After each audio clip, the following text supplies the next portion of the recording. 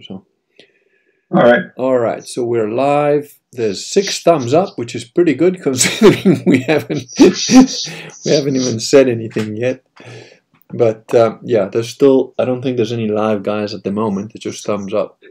But we can. I wonder how many of those thumbs ups will remain once we're done. Oh, I don't think you can take. Oh, maybe you can take them back. I don't know. Well, we still don't have the thumbs down guy. You know, I haven't got the thumbs down guy yet. Oh, there's 2 people, 3 people. They're starting to come in. Yeah, that little thumbs down guy is. I actually get happy every time. Every time I see the little thumbs down, it's like I've achieved success again. Still living rent-free in his brain. Okay, there's 11 people. Some people are starting to say hi. I don't know if you can see the chat or not. No, I'm just going to open the thing here. Okay. On my computer. Nikito Bear says, "Ha! First, about time. You did something first." Chad Hedgecock goes, "Yes, good start to a 3-day weekend." I guess he made it. It's 11, 12 people now. Scully, how are you, Scully? Good evening. Good evening to you, sir. I am ready with my lubricant of choice, which in this case is pink Moscato, which sounds quite gay, actually, to be honest. But there you go. And there's at least one viewer, and I don't really want to make fun of him, but he sent me some really odd emails. It's DPM. I don't think he minds me saying he's on Social Galactic. He sent me this weird email saying, "Will you stop? I'm not susceptible." And it's screen captures of like my talk and a screen capture of a bottle of wine, which I don't believe is one I've ever drunk, but it's a rosé. And it like links it to like pictures of like the Crusaders with a flag and a red cross. And I'm like, what? I think he's thinking that I'm like hypnotizing people to become Crusaders in some really subliminal thing, which was, I don't know, I'm guessing. I don't know what the email was about, but I reckon he's probably spiraling right now if he's watching. Anyway, I think we've got 15 people. That's good enough. The stragglers can catch up later. So, we were going to talk about some ancient Hebrew words, and I've gone back to my old faithful, where 26 years ago I wrote about this stuff, and I've sort of bookmarked myself a little page. And if you don't mind, there's hardly anything more boring than an author doing a reading of his own crap, but I'm just going to read about one, maybe 2 paragraphs or so of what I wrote here, just to give a bit of context. So this is one of the appendixes where I'm talking about stuff that happened in the past and how certain elements of Genesis refer to things that could be seen as ancient astronaut stuff. I'm going to just see if I can move the Kurgan thing over my head so that I'm not hiding your face too much. There we go. I think that's better. So I'm talking about those various different things and the Nephilim and the word Shem and so on. So the actual word Nephilim and Shem they're interesting words. And I'm just going to read a little paragraph to sort of introduce it. So it goes, "Let us, however, confine ourselves here to showing just 2 alternative interpretations of parts of the Old Testament. The word Shem, as investigated by Zechariah Sitchin, and the destruction of Sodom and Gomorrah. I don't think we'll get into the Sodom and Gomorrah stuff, but what has since been discovered. Now, I proposed this 26 years ago when I wrote this book.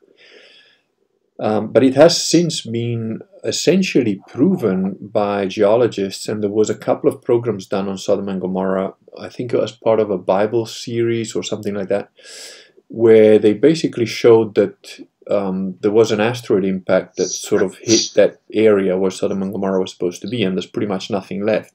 And I know it was an asteroid impact because some of the rocks have one side of them totally melted as though it's hit like a really high temperature, but the opposite side isn't, and you know that's pretty much a flash boom. If you actually stand in the Israeli side or like what would it be? It would be the western side of the Jordan, yeah, and the Dead Sea, and you're looking over into Jordan. The cliffs on the other side are almost sheer. Almost. okay. I mean, there's quite a bit of wear and tear, Yeah, but it does look like someone just took a cheese cutter wire and just cut down. Very interesting. And anyway, again, I'll just read this paragraph because it's sort of interesting. It gives it a bit of context.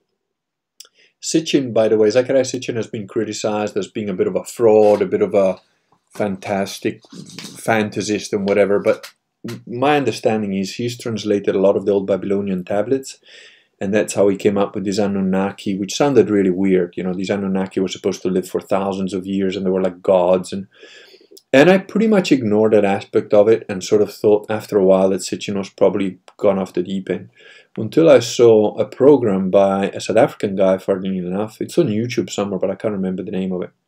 About a 2-hour video of this guy going around to look at what they call these kraals, these circular formations made of specific types of rocks, which in South Africa there's plenty of them, and they sort of think of them as kraals. Kraals were like what the local people used to build, like a circular formation with some wood to keep the cows in at night so that they wouldn't get eaten by wolves and whatever, lions and what have you. But the thing is, this guy has counted these kraals, and there's people that have been counting how many of these things exist in the African plains for about, since the year 1800 or something. And there's hundreds of thousands of them. I mean, there's more of these things. Even the way he's worked it out is like, look, even if one guy only had like 5 cows, he would have had to have a population of like millions just to build these things. And we know that there wasn't that many people, and certainly there wasn't that many cows. So, like, what the hell's going on? We know that there weren't that many people. Yeah, well, from what we know historically, supposedly there wasn't. The other really interesting thing that he's done is he's gone inside these circular formations with like cell phones and magnetometers and all sorts of stuff. And there's definitely some weird stuff going on there. I mean, one of these places, which is one of the bigger ones, you can literally walk in 3 meters and you've got no cell phone reception, like 0 bars. You walk outside of it and you've got full bars. So it's kind of strange. And he reckons that there is something to the story of these Anunnaki that basically used humans as genetically engineered monkeys to mine gold. That's what Sitchin says is described in the Babylonian tablets, and this guy sort of concurs. I don't know, it sounds really weird, but there is another strange connection to this whole Anunnaki Babylonian thing, which is the king lists of the Egyptians, because the king lists go from god, demigod, human, but this separation from god, demigod, humans is one continuous list, and Egyptologists basically randomly say, oh, the gods and the demigods bit, that's just myth. But from here on, whether humans, that's historical fact. But it's one list. Right. It's like you take this book and you say, well, up to this page, it's all mythology. And then after that, it's all factual. It's just nonsense. And the weird thing is that these kings, according to the king list, used to live thousands of years. So there's multiple points of shall we say, indicators that point to the same thing. Now, whether that's because they have a common history, whether that's because they've got common facts, whether that's common mythology, hard to tell. But anyway, to continue with the word Shem. So Sitchin points out that already over a century ago, G.M. Redslob published a study in which he correctly pointed out that the word Shem, that's S-H-E-M, but I'm assuming that in Hebrew that's just be S-H-M. It's actually just 2 letters, Shin and Mem. Ah, okay. That means that it's a very old word as well. Right. Stems from the same root as Shemaim. I hope I'm pronouncing these right. That's S-H-A-M-A-I-M. Like S-H-A and sky. then, yeah. He translates it as heaven. But yeah, heaven and sky. I know that being Italian, we have the same word, essentially. Namely, so the root word, namely, is the word Shama, that which is high word. And that's spelled S-H-A. Over there. Yeah, S-H-A-M-A-H, according to the spelling. Hebrew, as most languages, even if it is only dimly recognized in newer ones such as English, has the characteristic of having meanings for names and words, meanings which are sometimes much deeper than those already implied by the word itself. A good example in English of this sort of hidden meaning is perhaps the word Wednesday. We all know that this, generally speaking, refers to the name of one of the weekdays, but not all of us realize that each name of the week, as well as of each month, has primitive roots indeed, and that those roots are well embedded in the worship of multiple gods. So, for example, the word, and then I carry on here, I'll read this a little bit just because it's interesting for some people. In the Romantic language, this is more evident, since the weekdays have names which are very close to the original ancient Roman or Greek names of the relevant gods.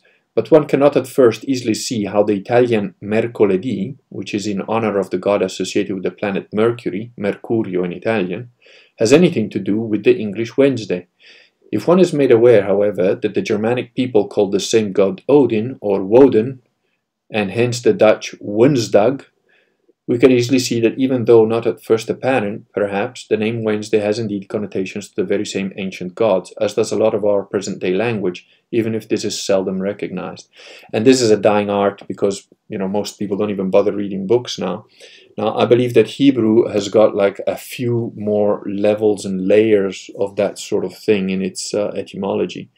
So I shall now shut up and let you take over about the word Shem and educate me and everyone else here.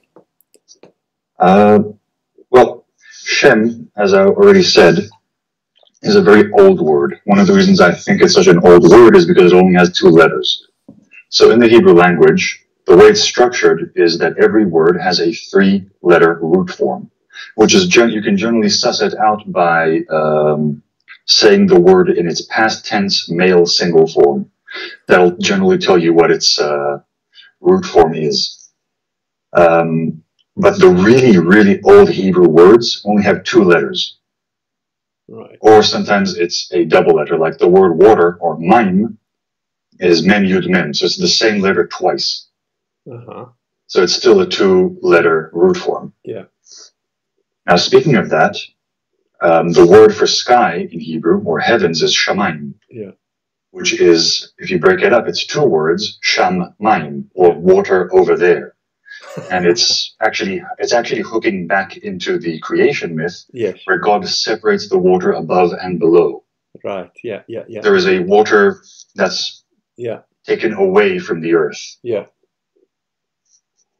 So there's that little connection there. And an interesting thing about the Anunnaki, because the word in Hebrew for giant is Anak.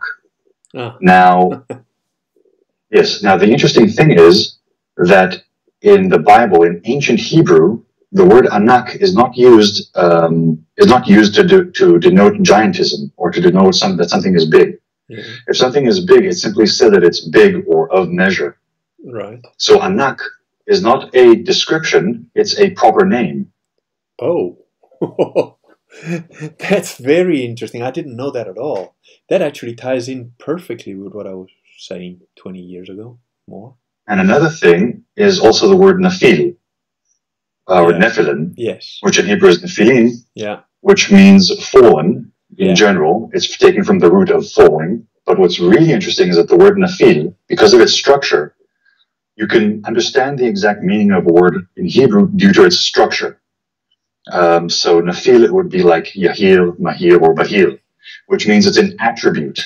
It's not an action.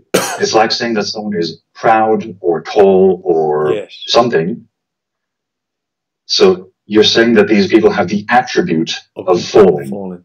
That is actually, I do talk about the Nephilim as a word as well in there, obviously not to this level of depth, which is very interesting because when I did, I am really sorry I do not have that book anymore. I think it's with my dad or whatever, but I had a really what I think was probably one of the better translations of the Hebrew Torah in English.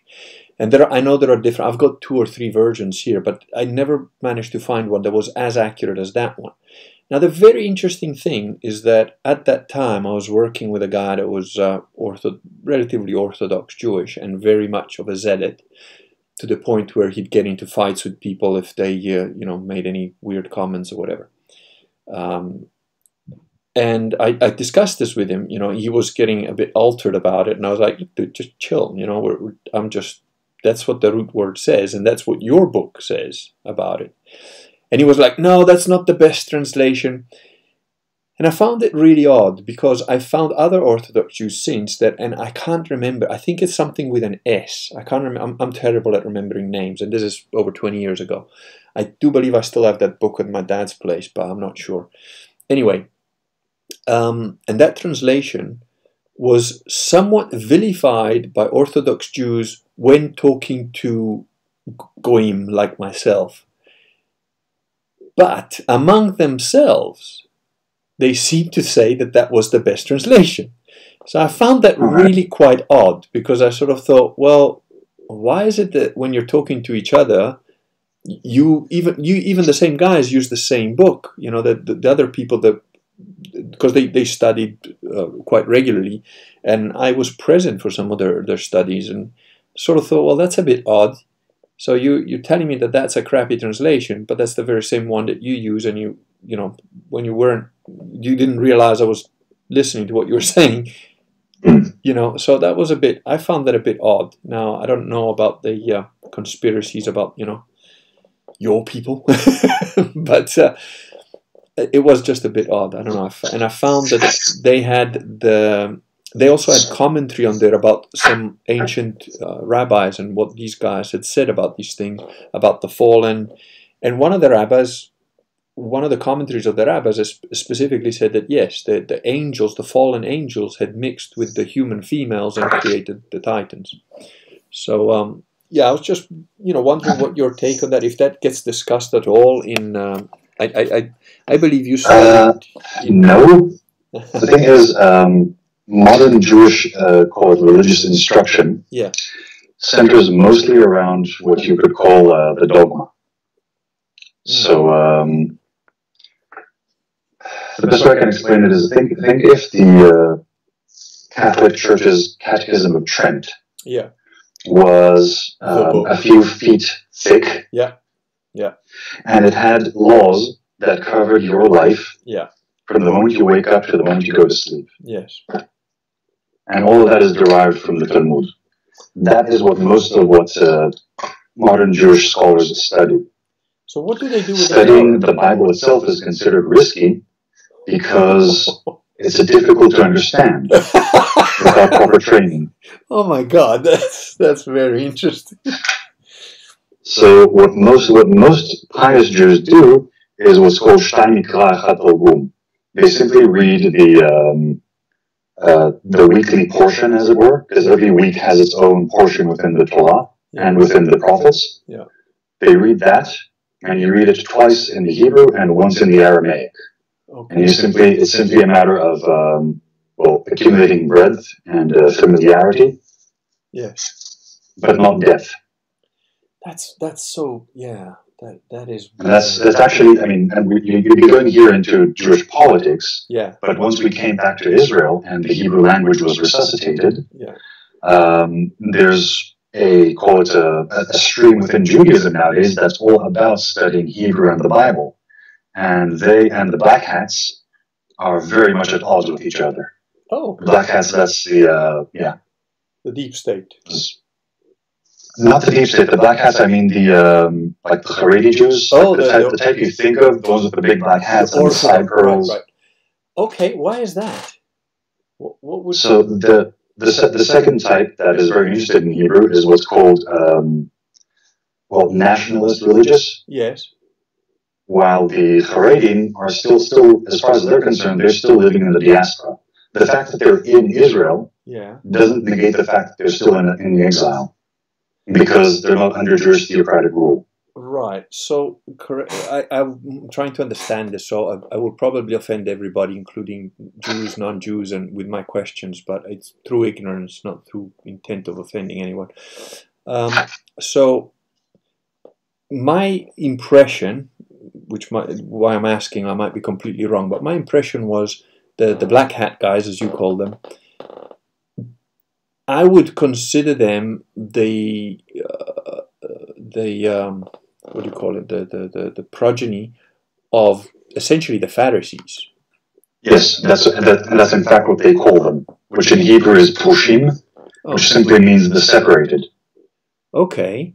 So, because my understanding, well, this is how I simplistically think of it, right? So you've got the Old Testament that, as far as I'm concerned, in my simplified way, is 400 years of prophecy telling you that Jesus is going to come. Then you have Jesus, recognize Jesus at all other than a heretic who's burning in hell. One branch which essentially becomes Christians because they recognize Jesus as the Messiah and they naturally progress to Christianity. And then there is what I would think of perhaps as a third element, which is, and I've worked and met quite a few of these guys when I was in South Africa, which are ethnically and religiously Jewish, and they do study a bit of the Talmud, Torah, and so on. But to all intents and purposes, they're what I would call Jewish churchians to a certain extent. Yes, there's what you'd call synagoguians. Yeah, synagoguians. There you go. That nice one. They come to pray on the Day of Atonement and Passover. That's it. And those guys, I am a little bit at odds to think where they fall in, because they're clearly not Christian. They're clearly quite, when you get to know them and you get a bit friendly with them, they're quite outspoken about, oh well, Jesus was just a whoremonger and what have you. But they're not militant against Christians. They're just sort of like, yeah, you guys don't know anything. We have got an older history than you, blah blah blah, that sort of thing. But on the other hand, I don't consider them Pharisees either, because they don't really know that much, I think, about their own history. Yeah. So, yeah, synagoguians is probably a good name. And I consider those guys, those synagoguians, I actually consider them a younger religion than Christianity, because I see Christianity as the continuation of, what started with the Jews and then became for everybody sort of thing.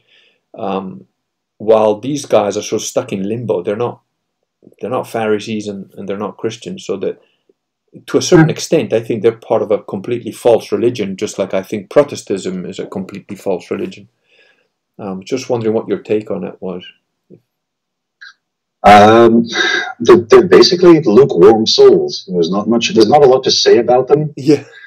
Some of them, I mean, really, there isn't a lot to say about them. Most of them are decent enough people. Yeah.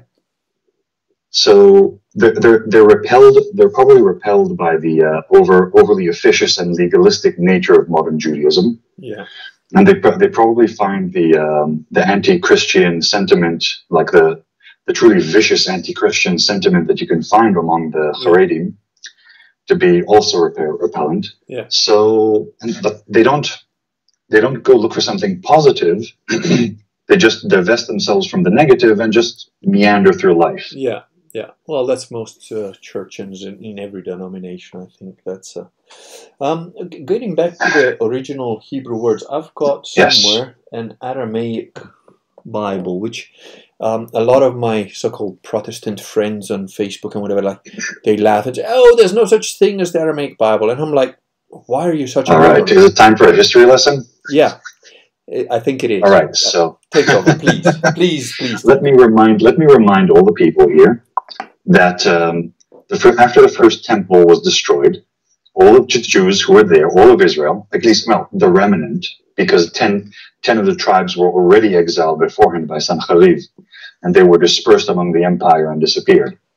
So the two remaining tribes, which are Judah and Levi, which means the tribe of kings and the tribe of priests, and remnants from all the other tribes. That's basically what was left. All of that was exiled to Babel. Yeah. The place that speaks Aramaic. Right. Okay, and they remained there for 70 years until, I'm not sure how to say it in English, but Daryavish brings forth his proclamation and allows the Jews to return to Israel and rebuild the temple. Okay. So, what's the scribe's name? I forgot this scribe's name, but I believe he's a priest. Yeah. And a prophet, and he leads the Jews back to Jerusalem. And here's the thing: only the the common man, like the artisans, the blue collar workers, are the only ones who decide to return to Jerusalem. Okay. All the intelligentsia, most of the priesthood, and most of the kingly tribe stay in Babel. Yeah. It's very, like, life is good there, just like it is right now, for now, at least in the USA. There's no reason to return to Israel. Yeah, very. Life is good in the flesh pots of the diaspora. Yeah. Absolutely. Yeah. So that's very. So Jewish intelligentsia, since the destruction of the Second Temple, is in Babel, and it speaks Aramaic. So the whole, and Hebrew and Aramaic are very close languages. Yeah. So, and the people who return to Israel, they speak Aramaic. Yeah. That's the language they grew up on. Yeah.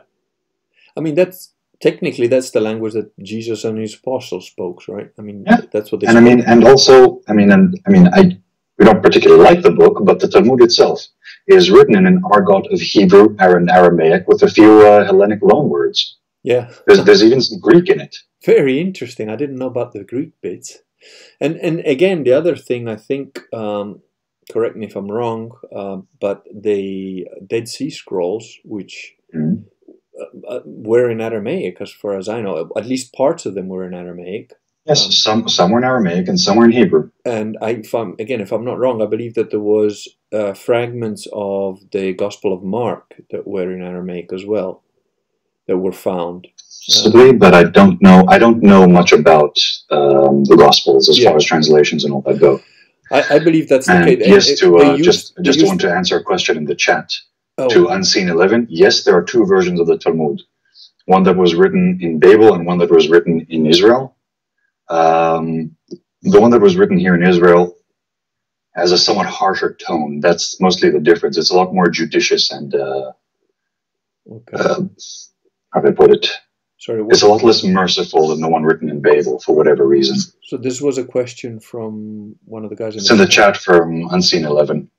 Okay, I haven't. I'm just trying to quickly catch up. I've just been ignoring the chat up to now. So where are we? Monkey God, wasn't Shem... Well, I've got a question here from Pewian Bear. Wasn't Shem a soul of a mythical golem? Don't know. Oh, that. Well, the word Shem in modern Hebrew, and also in Old Hebrew, so you have to make the distinction. You have modern Hebrew, you have Old Hebrew, right. You have medieval Hebrew, and you have ancient Hebrew. Yeah. It has a few forms through the years. Now, Shem is also the word for word. Ah, okay. So it's a rather multifaceted word. Right, because that now, the legend of the golem yeah. has a scroll placed within his head yeah. that has the words truth, that has the word in Hebrew truth written on it, is in it. So how does that relate to the little box that the Orthodox guys put on their head?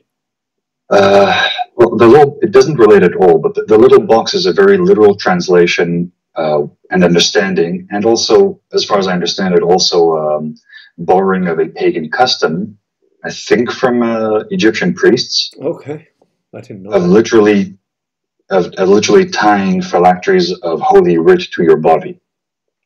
Like if you think of all the charms you find mummies ensconced with, they're all inscribed with hieroglyphs. I think from the Book of the Dead, spells, or the Book going forth. Which one?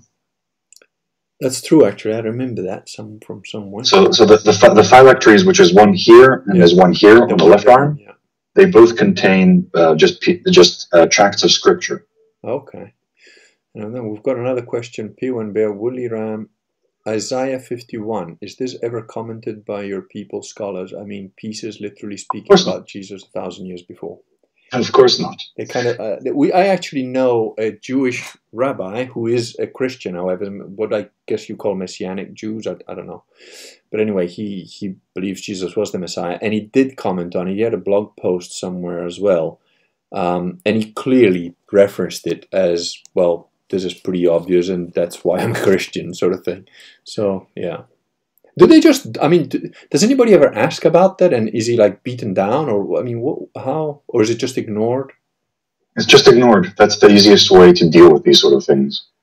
Right. Oh, apparently we were frozen for a little bit. We won't make it through the winter. Yes, it stops when Wooly leaves the picture, possibly censorship. My question was deleted, I assume by algorithm. I don't know what your question was. I can see... All right, Unseen 11, I see the question there. Is the two versions of the Talmud? Nikito Bear, I don't know what your question was. Shoot it up again. I don't know why it's freezing for some of you guys. I've never had any problem freezing before, but I've got my Catholic infiltrator in Israel now, so all sorts are probably going to come up. Get your paranoia up. Point of freeze went, okay, that's why ancient Hebrew studies are risky, in inverted commas. That's actually a thing. There was a flowering of the study of ancient Hebrew and the Bible itself, not just instead of just the Talmud, in Spain, right before there was a wave of conversions to Catholicism. Yeah. So. Oh. You know a lot of cool stuff. Carry on. It's a small factoid I collected, and I don't recall the name of the saint, but there was a saint who was famous for wandering about Spain and just going from Jewish community to Jewish community, and he challenged the rabbis to debate, and wherever he got to, there'd be mass conversions.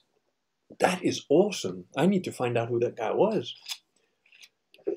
Because, you know, the interesting, I'll tell you a little bit of, nothing to do with, well, a little bit to do with ancient Hebrew, I suppose, but when I was in South Africa and I was working as a bodyguard, one of the guys that organized all the clients, because we all had specific roles, and he basically organized the clients and he was the sort of team leader. I was the guy that basically goes in before, comes out last, or doesn't come out at all if it goes bad or whatever. And nobody knew who I was. People didn't even know I was part of the team whenever we did this stuff. And but I used to have very long philosophical arguments with him about God and the Bible and all sorts. You know, it was really interesting, actually. At one point, he eventually, in frustration, said, because I used to label myself an atheist because I didn't really believe in it. And in frustration, I remember one day he said, "But you're not an atheist! You're not! Just look at how you behave! You're not an atheist!" And I said, "Well, then what the hell am I?" He goes, You're a Taoist. And if I wasn't Jewish, I'd be a Taoist." It was quite interesting, really. And I did have some very interesting conversations with him. And I must say, he did pick out one thing that was correct, which is basically said, look, the reason that you call yourself an atheist is because I told him the story of the priest and what he said about, you know, Jesus dying for your sins and all that. And he said, you just came across this idiot and you threw out the baby with the bathwater. He said, all this stuff is all bullshit and everything connected to it must be bullshit too. So you didn't bother to like delve deeper into it. Now, having said that, he was militantly against Christians and especially Catholics. And pretty much so was I at the time, because I thought, well, just a bunch of pedophiles and freaks, so who cares? And, you know, now I'm a very hardcore Catholic. I wonder what our conversation would be like, or if it would become non-verbal very quickly. Because,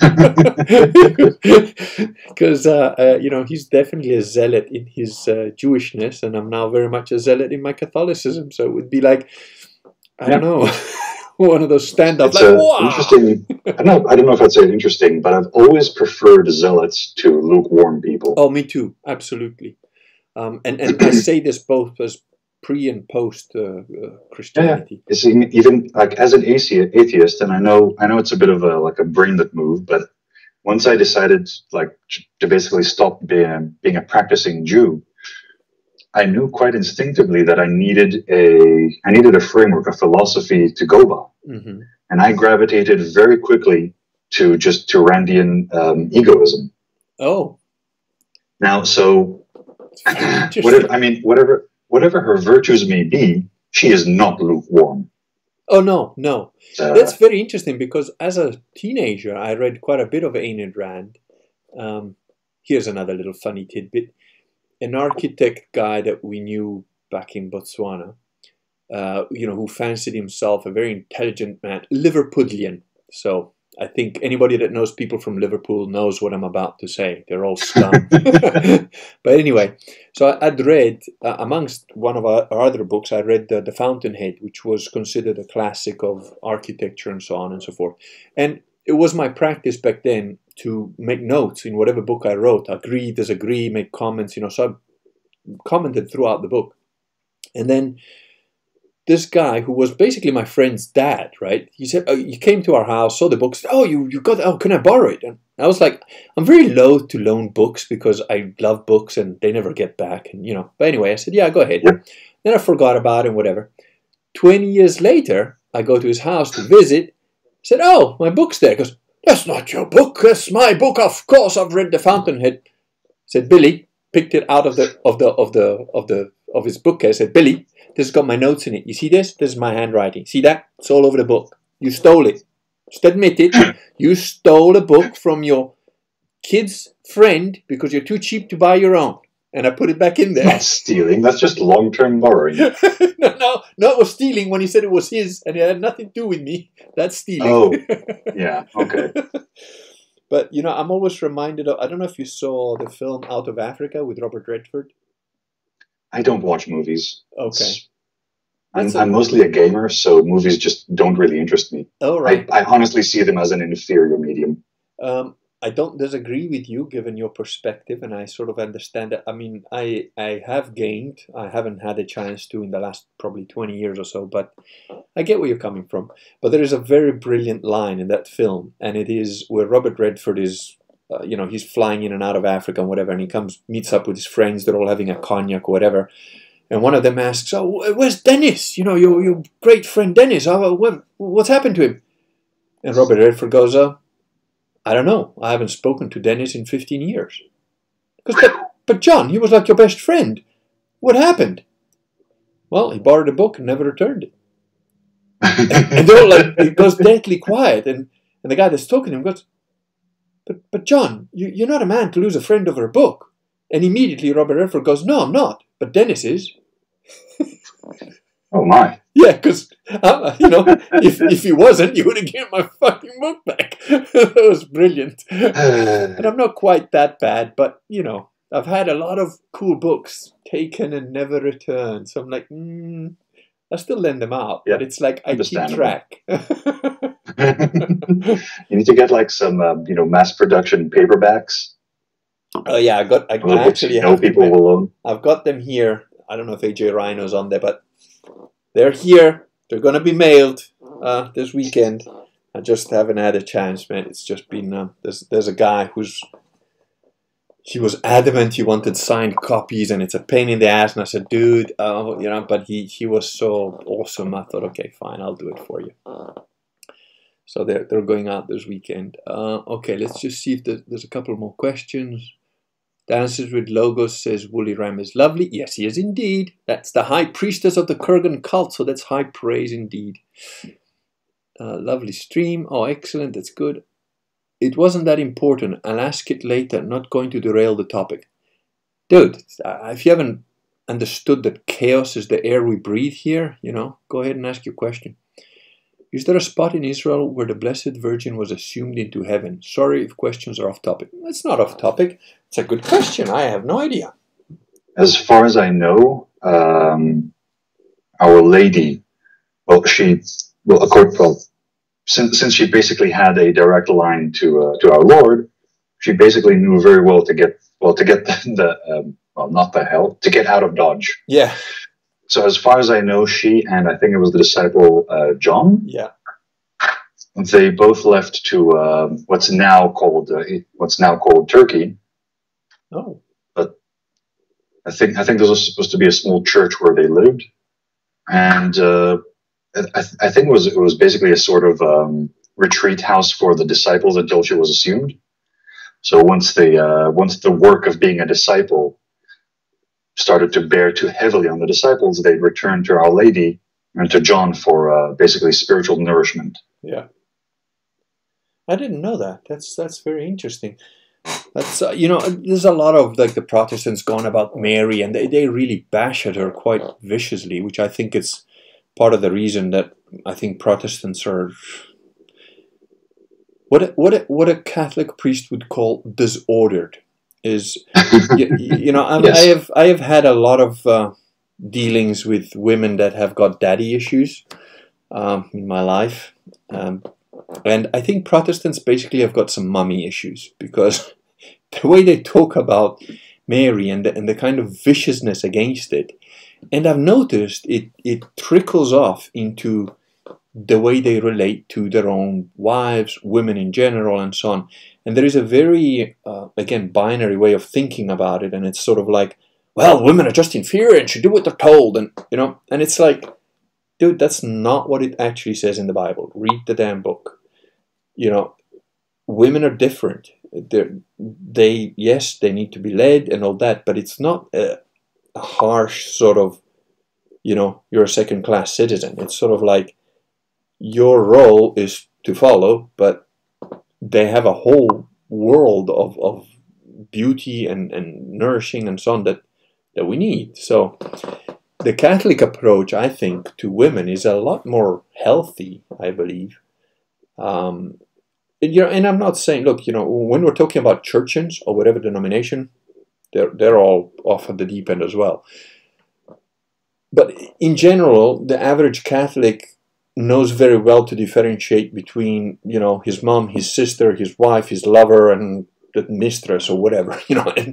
And paradoxically, although it's obviously not good, but your average Catholic can juggle a wife, a mistress, a mother, a sister, and a daughter without, you know, getting too discombobulated, while a Protestant would probably have his head explode. I'm not saying that's a good thing or a bad thing or whatever. I'm just saying they seem to have a much more human, rounded ability of dealing with different facets of female. I think it's also a matter of just growing up in a large family. Because I grew up in a fairly large family, 6 children. Oh well. So I have 2 sisters. Yeah. So I got women aren't a mystery to me. I didn't like, you know, go into adulthood sort of like, what are women? Yeah. Yeah, I think Protestants have got the same attitude to wine, right? If you're a Protestant, it's like, oh no, do not touch the evil weed, the evil booze until you're 21. And then when you're 21, drink 3 gallons a day. You know, it's like, what the hell? I mean, you know, when I was 5 or 6, I had wine. You know, just mix it a bit with water or give you a little sip or taste it. And I've been drunk precisely once in my adult life. And that was because I chose to do it on purpose, because I thought, you know what, I've never been drunk. I'm going to check out what this is about. And my wife will confirm for you, there's a video which unfortunately I can't put up because, you know, there's bits of it where I think she's half naked and whatever. But I mean, I am completely trashed, puking my lungs out. And she, because of her previous life, has had quite a lot of experience, shall we say, with drunk people and being drunk herself.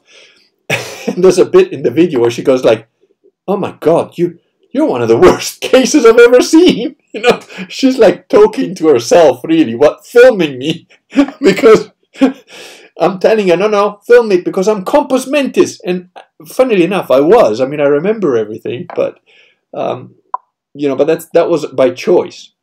While in Anglo-Saxon countries, everyone seems to get trashed every weekend, and that's just because they have to cope with the week.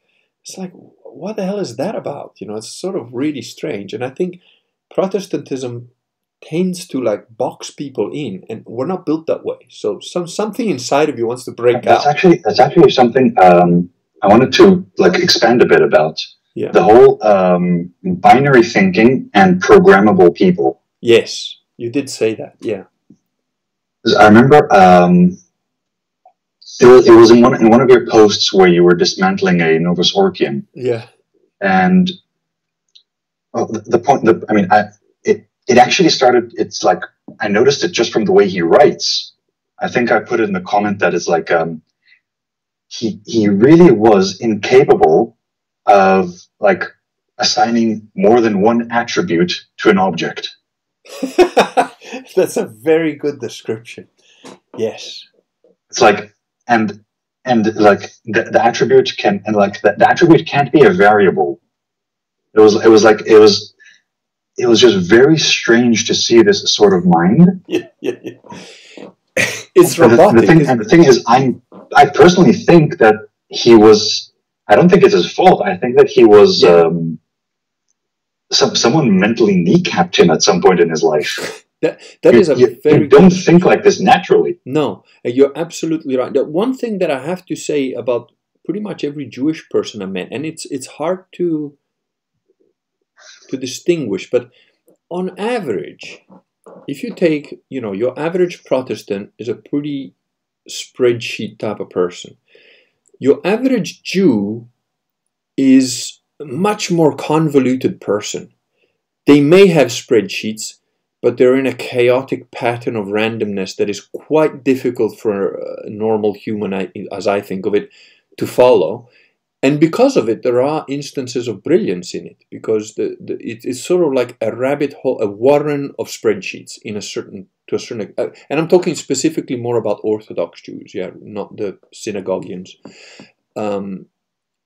They have very strict sort of regulations and rules and whatever, but they sort of all sit on top of each other in such a weird, meshy pattern that they will often come up with from my perspective, quite a creative or strange or lateral thinking type of idea.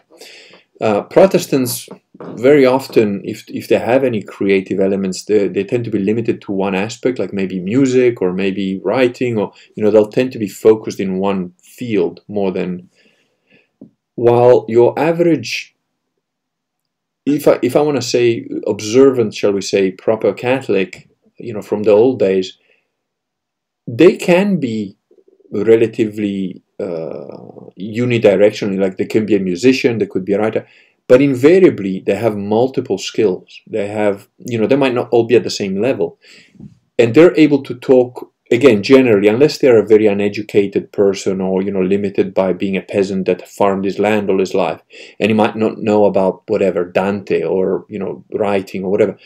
But you ask that guy anything about the season or cows or fields, and he'll be like an encyclopedia, I found that the Protestants, as a general rule, tend to be much more, I don't know how you say it in English, oriented, like sort of channeled, maybe, into like more of a specific. Okay, I see what you mean. Like even for example, if you take like what they call in English O levels and A levels, and in Italy we've got what you call maturity and like just before university. It's and you do get a selection, so you could go to pre-university school in Italy that's to do with the arts, or you could go for the sciences, and there is. You're doing mostly science if you're in the science one, you're doing mostly art or history of art or that sort of thing if you're in the artist one. But there's no way that you can get to just before university and not know what the capital of China is, and not have taken history, geography, maths, You've got all the subjects. You can't avoid taking all the subjects. Well, in the English system, you could do 3 O levels on English literature, English composition, and geography. And you could basically be innumerate, like you barely can add 2 and 2 together. And I found that is a very much a more like a specialization. I think that's what I'm trying to say, which tends to lead you to be programmable in essence. There's it's part of a larger trend I'm seeing, and this goes way beyond religion and anything. It's I suppose the prototypical aspect of it, I'm seeing it actually in what I call corporate behavior. Yes, where you can see that corporations are looking for the one widget material from which they can make everything. Yeah. So in the United States, they're trying to use corn and corn and soybeans as like the material from which to make everything. Jesus. Yeah. I know it sounds weird. But it's like, because the way they think is so limited, yes, so blinkered, that they want one or two controllable sources from which to derive everything. Now, if you take that sort of mindset and then you apply it to education, or you apply it to theology, which is of course a complete inversion of how it should be. Yes. I mean, there's the old saw, that politics is downstream from culture, and culture is downstream from the cult, and the cult is downstream from theology. Yeah. Like, theology is supposed to be where the whole the whole like stream starts. And you're absolutely right that it's inverted. Yeah. And it's also something I've noticed with a friend of mine. He's basically, I don't know how you put it. He's basically like an old style leftist. Yeah. like before the SJW madness. Yes, yes. So he's highly educated, highly literate. He's probably better educated, more literate than I am. Yeah. Because I mean, I've never set foot in a university. Yeah. Well, me neither. But I do think I'm smarter than him. Yeah. If you just mean raw mental power. Yes. But the point is that he interprets everything through a political lens. Like he's reading the Bible. Jeez, how can you live like and that? He sees politics in the commandments. Oh my God, it's just that. He looks at the structure of the Catholic Church, and again he sees only politics. You know, that is actually satanic. Imagine living in that kind of a brain. I mean, I don't know. I can, because I used to be a political junkie. Ooh. See, I avoided politics like the plague. I remember we had this ethics teacher. It's getting hot in here, so the Kurgan is not going to take his clothes off. But we used to have this guy, and his name, think of a more inapt name, was Wolf. And he was like about 5'5", leftist American, came to Africa to teach. You know, it was a private school funded, quite highly funded by Americans. He came to Africa to teach the poor, disadvantaged Africans. Now you got to understand, in the school where I went, all the black guys that were there, they were all sons of ministers, people with money, essentially. You know, your average native of that country, there's no way they could afford that school. Even though it wasn't particularly expensive, but, you know, the disparity between the poor people or the common guy and, you know, the well-to-do was huge. And so he came in there and he said, you know, the people of Africa have been taken advantage of by the whites and blah, blah, blah. And he just went on his spiel, and the whole class went quiet. And it was really interesting to see that every single white person just kept quiet and leaned back and waited, because we knew what was coming. And when he finished, every single one of the black guys just laid into him in a way that no white guy would have done, right? I mean, I remember the one guy, and he's a complete lefty now, right? I argue with him on Facebook now about Trump and whatever. At the time, he was like, what the hell are you talking about? My mate should be pleased and grateful that she has a job. I make her shine my shoes every day because I come to school. And she should get on her knees and be grateful that she can clean my shoes. It was like full-on Nazi stuff, right? If a white guy had said that, they would have been hung. And it was the most hilarious. You know, this guy just didn't know what the hell was happening. He was falling out of a tree, really. I don't know why I started to talk about this, but I'm on my second glass of wine, so I'll soon start being incoherent. There is actually a good question here from Cactus Eater Bear, who then gets scared and tries to retract the question. She says, I wanted to know how we know that Mary was assumed into heaven. My personal answer, I don't actually know. I don't believe that we know that she was buried anywhere. I don't care. I don't think it's a huge thing. And I think it's dogmatic, like the Trinity. It's dogmatic stuff, and I'm okay with it. Fine. Mary was a virgin, dogmatic. I don't care. It's fine. To me, it makes no difference one way or the other. And I just accept the Catholic position. But to be a little more structured about it, yeah. If you also take in the dogma of Mary's Immaculate Conception, yeah, it means that Mary and Jesus are basically the only two humans who ever lived on this planet, barring Adam and Eve, whose body was not corrupted by the original sin. Yeah, correct. Yeah. So it means that her body doesn't belong to this world. So in a simple logical progression, of course her body was assumed into heaven. It doesn't belong here. You see, this is what happens when you talk to proper Catholics. You learn something. There was another question here, about Judaic Gehenna or Gehenom, related to Christian hell or purgatory. So Jewish teaching on the afterlife is somewhat schizophrenic. So you'll have passages in the Talmud, for example, of a sage who gets taken up into heaven for a moment, mm-hmm. and he returns and he says to his father, I think, like, I saw an upside down world, and his father replies, no, this world is upside down. Yes. The next world, everything is turned upright. That's very interesting. You said that. I wasn't aware of that, but I can relate to you that my experience of when I had my road to Damascus moment, which I've mentioned a few times, that was absolutely the overwhelming. I can't. There's no way I can put into words how powerful this perception was, that every single moment, even including the really good moments of my life here on Earth, were absolute sewage compared to what I had caught a glimpse of, and how that reality is so much more real and important and true, and I don't know how to say real in a much more word than the word real can ever possibly express, but it's an absolutely different plane of existence that is is so far removed in terms of reality and correctness and truth and simplicity and beauty. There is absolutely nothing on this world that can compare to it, except, I would say, possibly the very deep emotions that you have of, you know, love between your children or your wife, if you've got a good marriage, that sort of thing. They're the closest thing that approaches to that level of perfection that I caught a glimpse of. And I would absolutely agree with you 100% that every single thing in the human world, in the world so-called, is almost designed to push you away from that truth. It's by design, but it's corrupt to its core. You know, I remember I could not listen to a piece of classical music with no words because it was too corrupt for my. It was like, no, this is not clean enough.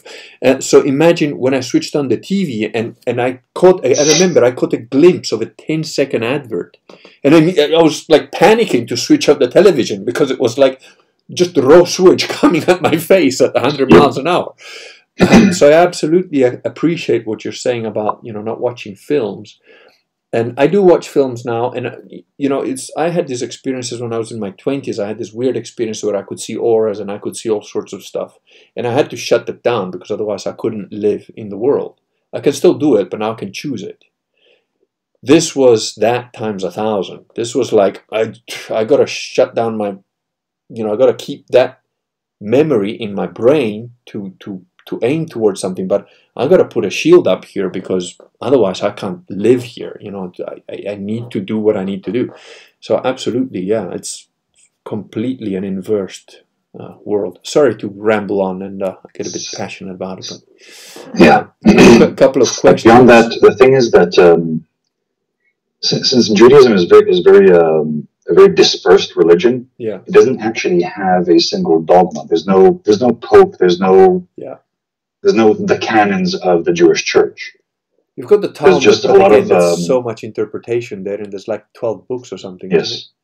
Now, there are certain things that are, as you could say, dogma, like, you know, observing the Sabbath, the dietary laws, like the marriage ceremony. There are certain things that have been, but it's more like an accrusion, like layers of orthodoxy. Yeah. And I mean orthodoxy in the Chestertonian view, where it's like generational democracy.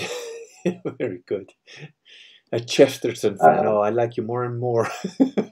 I've just recently listened to recordings of Orthodoxy and Heretics. Oh. You can find them for free in LibriVox. So it's made for some very good listening. I've got the books, but that's a good idea because I've been driving quite a lot recently, so I should get the audio. Yeah. Anyway, I actually wanted to circle back a bit to Genesis. Yes. to the whole thing about basically these fallen ones messing with humanity. Yeah. So one of the things, if you look at the sins that actually happen, that, you know, cause God to say, okay, it's time to wash the slate clean, and in a sense recreate the world. Yeah. Because if you go way back to the first verses of Genesis. Yes. You know, and it's in the beginning God created the heavens and the earth. Yeah. And the earth was, well, in the Hebrew, tohu vavohu, where the earth was chaos, and the Spirit of God was floating above the waters. You basically have a return to that. Yeah. So the flood is basically a recreation. And the thing is, there are two sins noted there. Ahalitz Malach Hamas, or the land was full of theft, like brazen daylight theft, and all flesh has corrupted. Ooh. We're pretty close to that. Those are the two. We're pretty close to that now, aren't we? I mean, Vox, just can't stop banging the drum of, how our current economy is based on nothing but debt. Yeah. Which, I mean, if you think about it, it basically means we're basically constantly stealing from each other to have money. Oh, I know that. Yeah, I became aware of that in the early 90s when I left home by myself because I'd made some speculative deals in shares and I made enough money to just leave home, and I was about to patricide my dad, so it was just like, just get the hell out. And I lived by myself left with my Indian girlfriend to South Africa where there was still apartheid. So just, an interesting kind of life. It's just, it was actually legal for me to be with her physically, like, in that world. So it was a pretty interesting times. But anyway, and I remember that I figured out how shares and all that stuff works. And I got out. I immediately got out. I said, no. This stuff has got to collapse. It's a huge Ponzi scheme. This was like early 90s. And I thought this can't last more than possibly 5 years. And then 95, 96, 97, 2000. And I started to think maybe I was wrong. But, I can't see where I was wrong. And then 2008 came and it crashed. And then I realized, oh, I wasn't wrong. It's just I didn't understand how stupid people are and that everybody would buy into it, including the people that know it's a Ponzi scheme. They keep buying into it. So that makes the game last a lot longer than it should have. And then it crashed and they fixed it. And now the second crash, when the second crash comes, that's going to be massive. And that can't be that far away. Now, I've allowed now for the human stupidity, because I was expecting about 2014, 2015. But no, we've got to consider the human factor of idiocy. We're now in 2020. Can't be that far away. I reckon another couple of years at most, and then probably between 2 and 5 years. If the pattern repeats, then 2007, like 2027 instead of 2007, might be the beginning. Yeah, that's not a bad way of looking at it. Yeah, that's.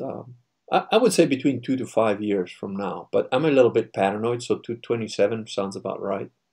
Yep. Yeah. I mean, it's one of the reasons I intend to, in a few days, to entirely cash out my Israeli equivalent of a 401k. Oh, cool. Yeah. Like because of the corona, we can now basically cash out now without any penalties. Oh, good. And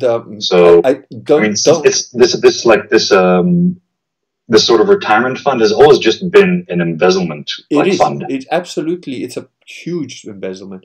Don't answer any questions you don't want to answer, especially about anything personal or whatever. But if I can ask, and feel free to tell me to bugger off, none of my business. Are you planning to maybe, move or go to somewhere where there's a bit of land? Because I don't know. I've never been to Israel, but it's a pretty small country surrounded by a lot of people that want to kill you, I think. So I'm just wondering if you've got any plans, or if you wouldn't. The thing is, because of my rather unusual history, I think that I've been placed here for a very specific reason. I don't know what the reason is. Maybe the reason is in Israel. Maybe the reason is simply for there to be at least one true Catholic in Israel. That's awesome. To give a sort of abbreviated history of my family, my mother is actually German.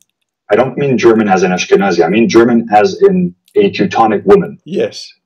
Okay? She's 1.82 meters tall, blue eyes, curly golden hair, German. That is brilliant.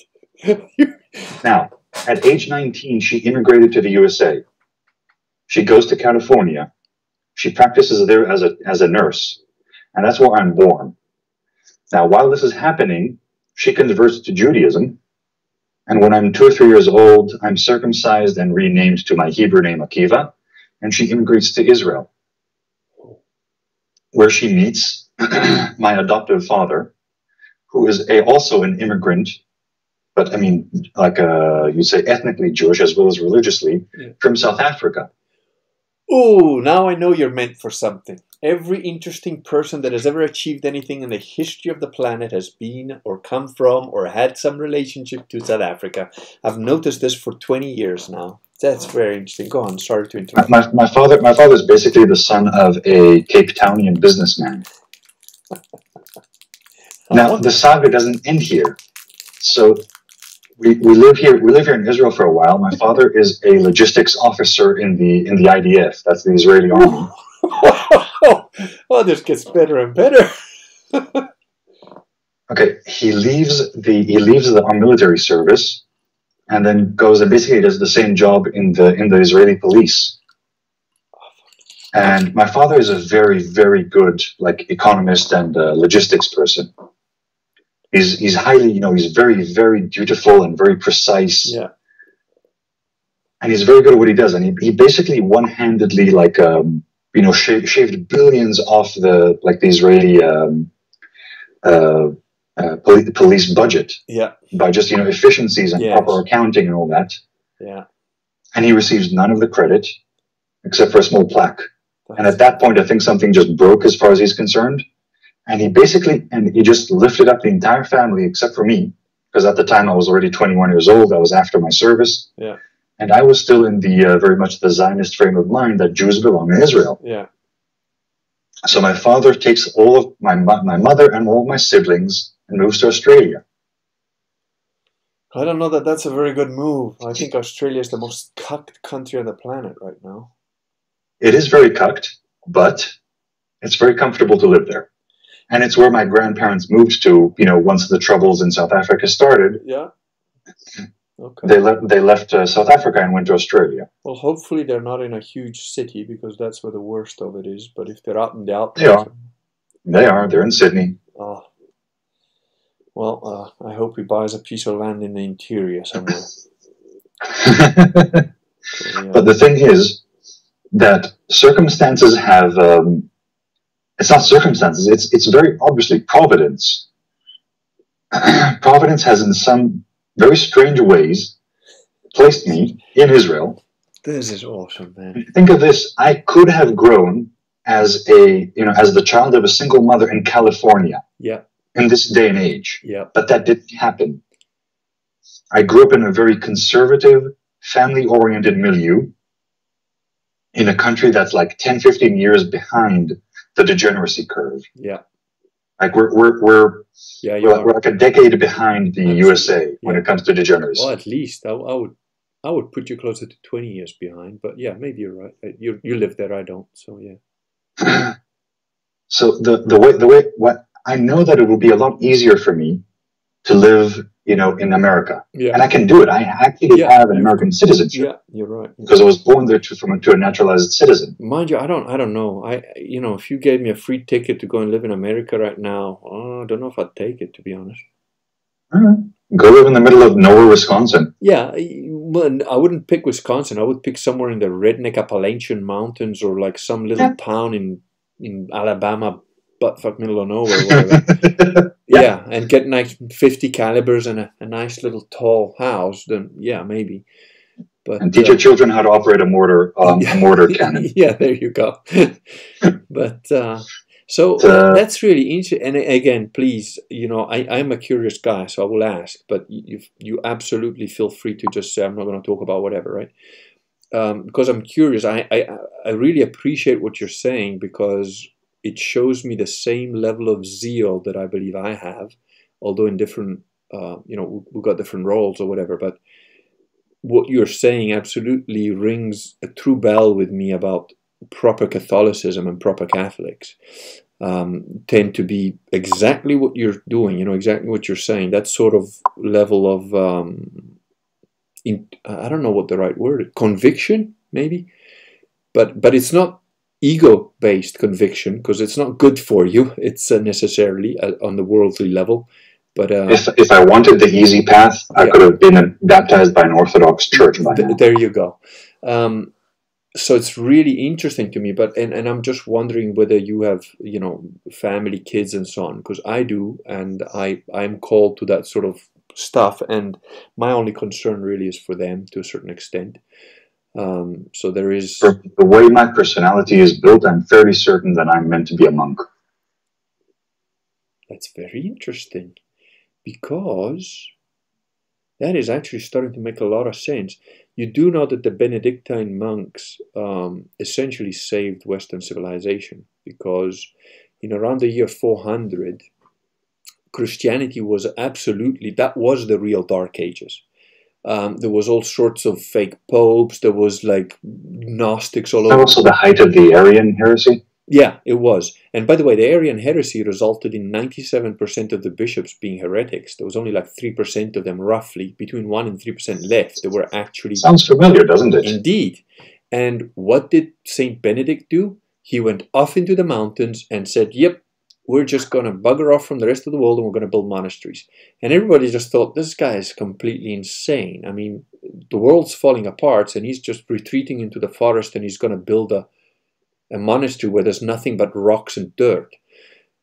Sure enough, his monasteries not only succeeded, but became the mainstay of Western civilization. And if you read the book by Rodney Stark called How the West Won, he gives a very brief overview of how they did that from because they became self-sufficient very quickly. There are a bunch of men that are working together. He mentioned it. He mentions it very like in passing. He mentions it in Bearing False Witness. He does mention it a bit more in How the West Won, but I think there's whole books that could be written about that. And Professor Rachel Fulton Brown mentions it in passing as well in one of her unauthorized TV things. But it seems to be almost like an accepted fact for actual medievalists. It is an accepted fact. It's like something so obvious they don't even like linger on it. No, at all, because and they're right not to, because it absolutely changed the economy of the whole West. These guys became self-sufficient so quickly, and they started to produce. So that's why they were getting raided by the Vikings, because monasteries didn't have armies to defend them or whatever. And they kept getting raided so often that eventually the kings of the land, while Western civilization was starting to rebuild, these Vikings kept coming. And eventually the kings of France and Italy, whatever, they just said, listen, guys, stop fucking raiding us. We'll give you the land. We'll give you the land, but you look after the monks, you look after the monasteries, and stop raiding them. We'll just give it to you. And they sort of said, yeah, that's a pretty good deal. And then slowly, by living next to the monks, they became Christians. And I know I got some of those guys' blood in me, because they were all huge, blonde, blue-eyed barbarians. And they became, like zealots. They were pirates, and then they became Christians. And they're like, well, we've got to do the Catholic pirate thing now. So they went off to the Crusades. What else are they going to do? So they're the guys that walked all the way to Jerusalem. And if you read the Crusades of Iron Men and Saints, it describes some of these guys. And there is one particular that I read in both the Crusades, and I read it in Rodney Stark, and I read it in 2 or 3 different places from different sources, so it must be true. That one of the, I forget which, I don't know if it was at Antioch, or one of the parleys between the Muslims and the Christians and the Crusaders, they spoke under a white flag. And as Christians, they wouldn't, the Muslims often ignored the white flag and killed everybody, but the Christians wouldn't do that. They would respect the white flag. And then when they met up, one of the Muslims was so arrogant and so rude and whatever that one of the Crusaders that were there lost his temper. And because he couldn't harm any of the Muslims, he punched the Muslim's horse with a mailed fist and killed his horse with one blow to the head. Now, those were not small horses. So to punch a horse dead, these guys were huge. They were massive people.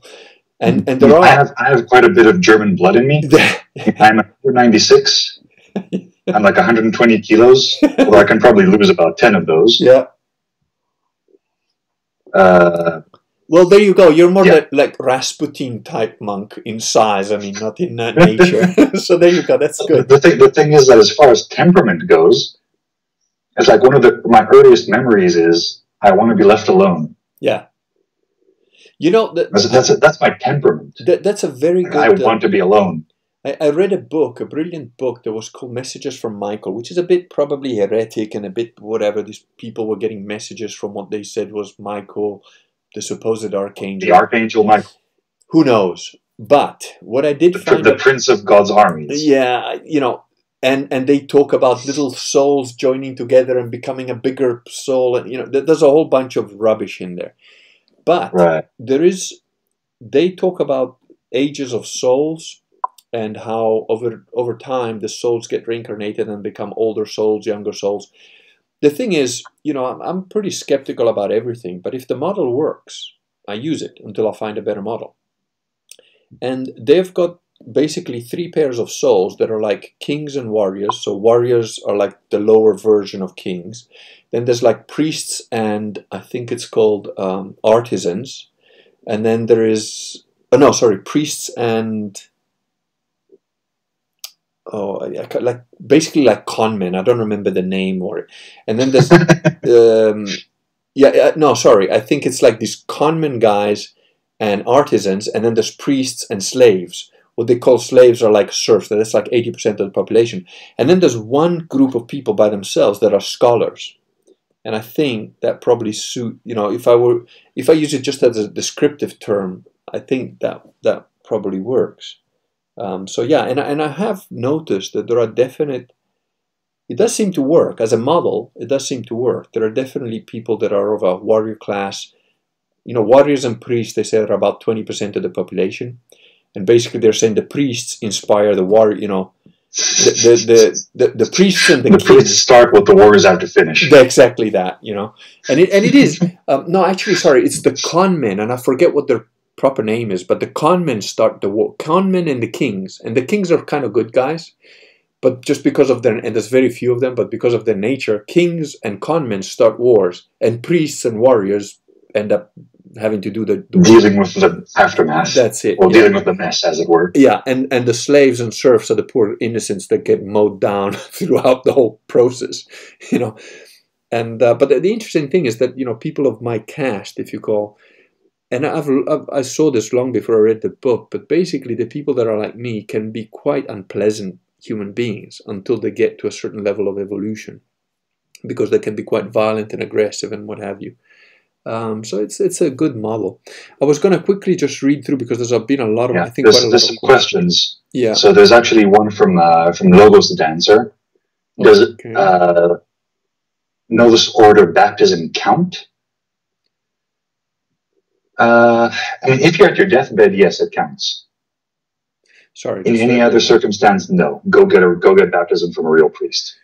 We all need I don't know what trivium is. Don't they teach the trivium in American colleges anymore? I don't know what that is. The trivium, that's I think it's something like it's like the three subjects for a basic education. I think it's something like grammar. Oh, right. It's like there's like 3 things, and it starts with grammar. I don't remember the other 2. Okay. The Pew and Bear says there's somebody on SG trying to bring it back. He also mentions that the Czech have also been Anglo-Saxonized. I once taught university. Please forgive me. That's Alicia, a mistress of sound. What did you teach? Cactus Bear, we've seen your comments once I was writing. Nothing much was taught us. Yeah, one thing that I hate that is not being taught at all is logic. The basics, just the very basics of logic. Oh, and Alicia is saying, if I tell you what I taught, do not kill me. Oh, and Deacon Blue has got an interesting take. It's not that Protestants can't see the forest for the trees, it's that they cut down the forest to focus on their favorite tree. That's a very good take. Yeah. Oh, here was the question that you were saying. Is Judaic Gehenna, Gehinnom related to Christian hell or purgatory or something different? I think you've answered that, but I'm not sure. To a degree, but to sum it up, the Jewish perception of hell is basically that there's only that it's almost inverted to what Christian to what Catholic dogma is, because Catholic dogma is basically that most of humanity is in hell. Yeah, pretty much. Now and basically only Catholics even have a chance of getting into purgatory. Yeah, it's a pretty grim outlook, but I think it's probably correct. So I mean, if you take the most optimistic sort of view of that interpretation, so 51% of humanity, 51% of baptized humans are in hell. 49% has a chance of getting into purgatory. Yeah. But that's actually very accurate. I didn't think of the percentages, but you're right, because they're saying that's if you're being optimistic. Yeah, absolutely. If you go to the what is it called, the Pareto distribution of 80-20. Yeah. So 80% straight to hell. Yeah. 20% get to purgatory. Yeah. No, 20% are heaven eligible. Yeah. And of those 20%, 80% purgatory, 20% hell. 20% heaven. Oh, I would think a lot less than 20%, because as far as I understand it, the only way to avoid purgatory is to live a perfectly unblemished life, which is... Or to do all your penance here. Yeah, that's going to be pretty tough. Apparently, as priests explain it, it's actually easier to do your penance here. Oh, if you're in a state of grace, because I've been reading up a little bit on purgatory, and it was described by people that for whatever reason were shown or lived there for like a second or whatever.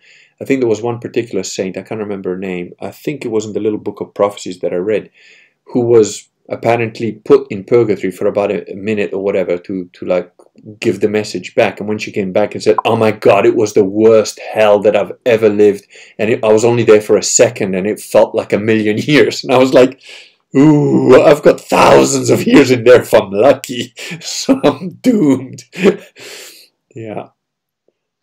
But the thing is that if you just interpret that into what it actually means. So once you die, you're separated from your body, which, according to Catholic theology, is actually unnatural. The fact that our body and spirit get separated is not the order of things. Yeah. So that in itself is an offense against our nature and a great suffering. Yeah. That's actually part of purgatory, as far as I understand it. That separation. Yeah. Yeah, because you're a disembodied spirit, really. It's quite grim, really, if you think about it that way. Yes, you're not your full self. Yeah. And then your unfull self is then subject to the unmitigated presence of God, with all the imperfections that you basically made manifest through your life. It's actually something I've been thinking of. Call it about time and, basically predestination and choice. Yes. So what I was thinking of is, if you assume the premise that the human creature is eternal, not infinite, but eternal. Yeah. Now, once you come into being at conception, you're eternal. Yeah. So what I think at least it means, and since your spiritual essence at least is out of time. Yeah. So what I'm thinking is that the way you behave here, yes, like in this life, yeah, depending on how you interpret predestination, is either establishing your eternal nature or revealing it. Yes, I would absolutely agree with that. Yeah. Yeah, that sounds perfect. I don't know that if looking at things outside of time, if there's an actual difference between establishing or revealing a fact of your eternal nature. No, but I understood your point the way you meant it, I think, because that makes perfect sense to me. That you're absolutely, in some way you're revealing, and in some way you're establishing. I think both, and I think because we have free will, I don't think that's set in stone like the Calvinists believe. It's something that... The only reason we have free will is because we have the image of God. Yeah. That's the only reason we can have free will. And the very interesting point is that, I believe that this whole process is to get us to a point where we can separate those who are with God and from those who are not. And after that, who knows what tasks there will be for us to do? There could be a whole bunch of other things that we're meant to. Because what you want... If you take a route, how does it go? When Lucifer fell, yeah, he took a third of the angels with him. Yeah. And these angels are all part of the divine celestial hierarchy. Yeah.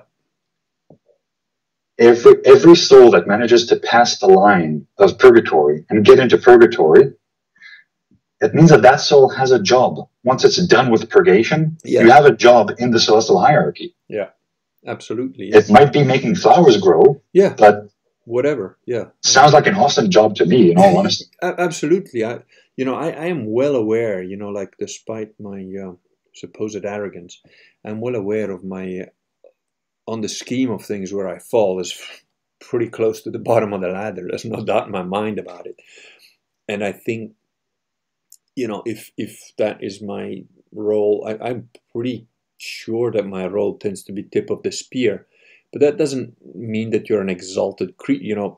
At the end of the day, tip of the spear, the bits that break off first, and it's a pretty grim, peasant-like sort of activity. Ultimately, you're the tip of the hammer or whatever. You're not necessarily a very exalted being, but that's fine. I'm quite happy to be whatever I am, wherever I am. If I can just scrape in there by the skin of my teeth, I'm good.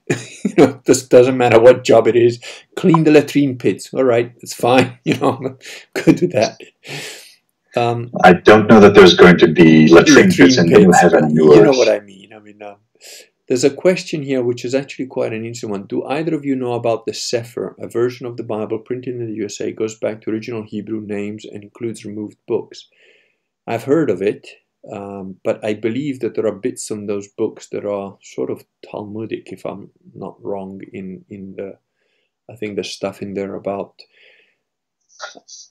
sex with little kids and stuff that is in the Talmud. There are bits of the Talmud anyway. Where is this question? It's by Bacon Eatmore, and it's about, I would say, towards the Sefer. Sefer. I think it's also spelled with a Z. I've seen it spelled with a Z. Sefer or Saphir. Okay, if it's Saphir, so it's sapphire in English. Yeah. Basically, the blue rock. If it's Sefer with an S, it's just Hebrew for book or scroll. Okay. I've heard you talked about. There was a guy, I think, on one of Owen's streams. Actually, want to extend a point here. The thing is, we don't actually know what the original Hebrew of the Bible is. Oh. Because the original Hebrew was lost.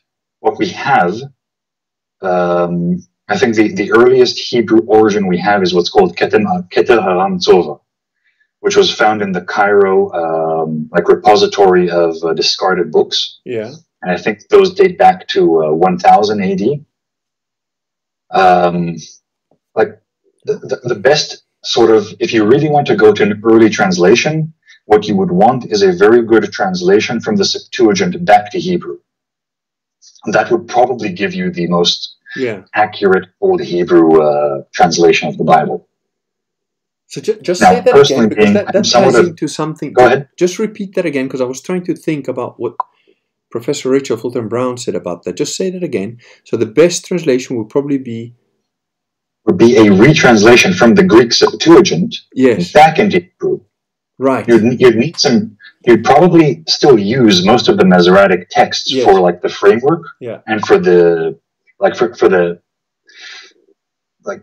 the most of it, the Masoretic texts are probably okay, but you'd want to rely on the Septuagint. Yes, that's very interesting, because on one of the unauthorized things, that's where the professor was talking about how the original Latin Vulgate was a better translation of the Bible than the King James. It's a much more literal translation. I'll say that much. Yeah.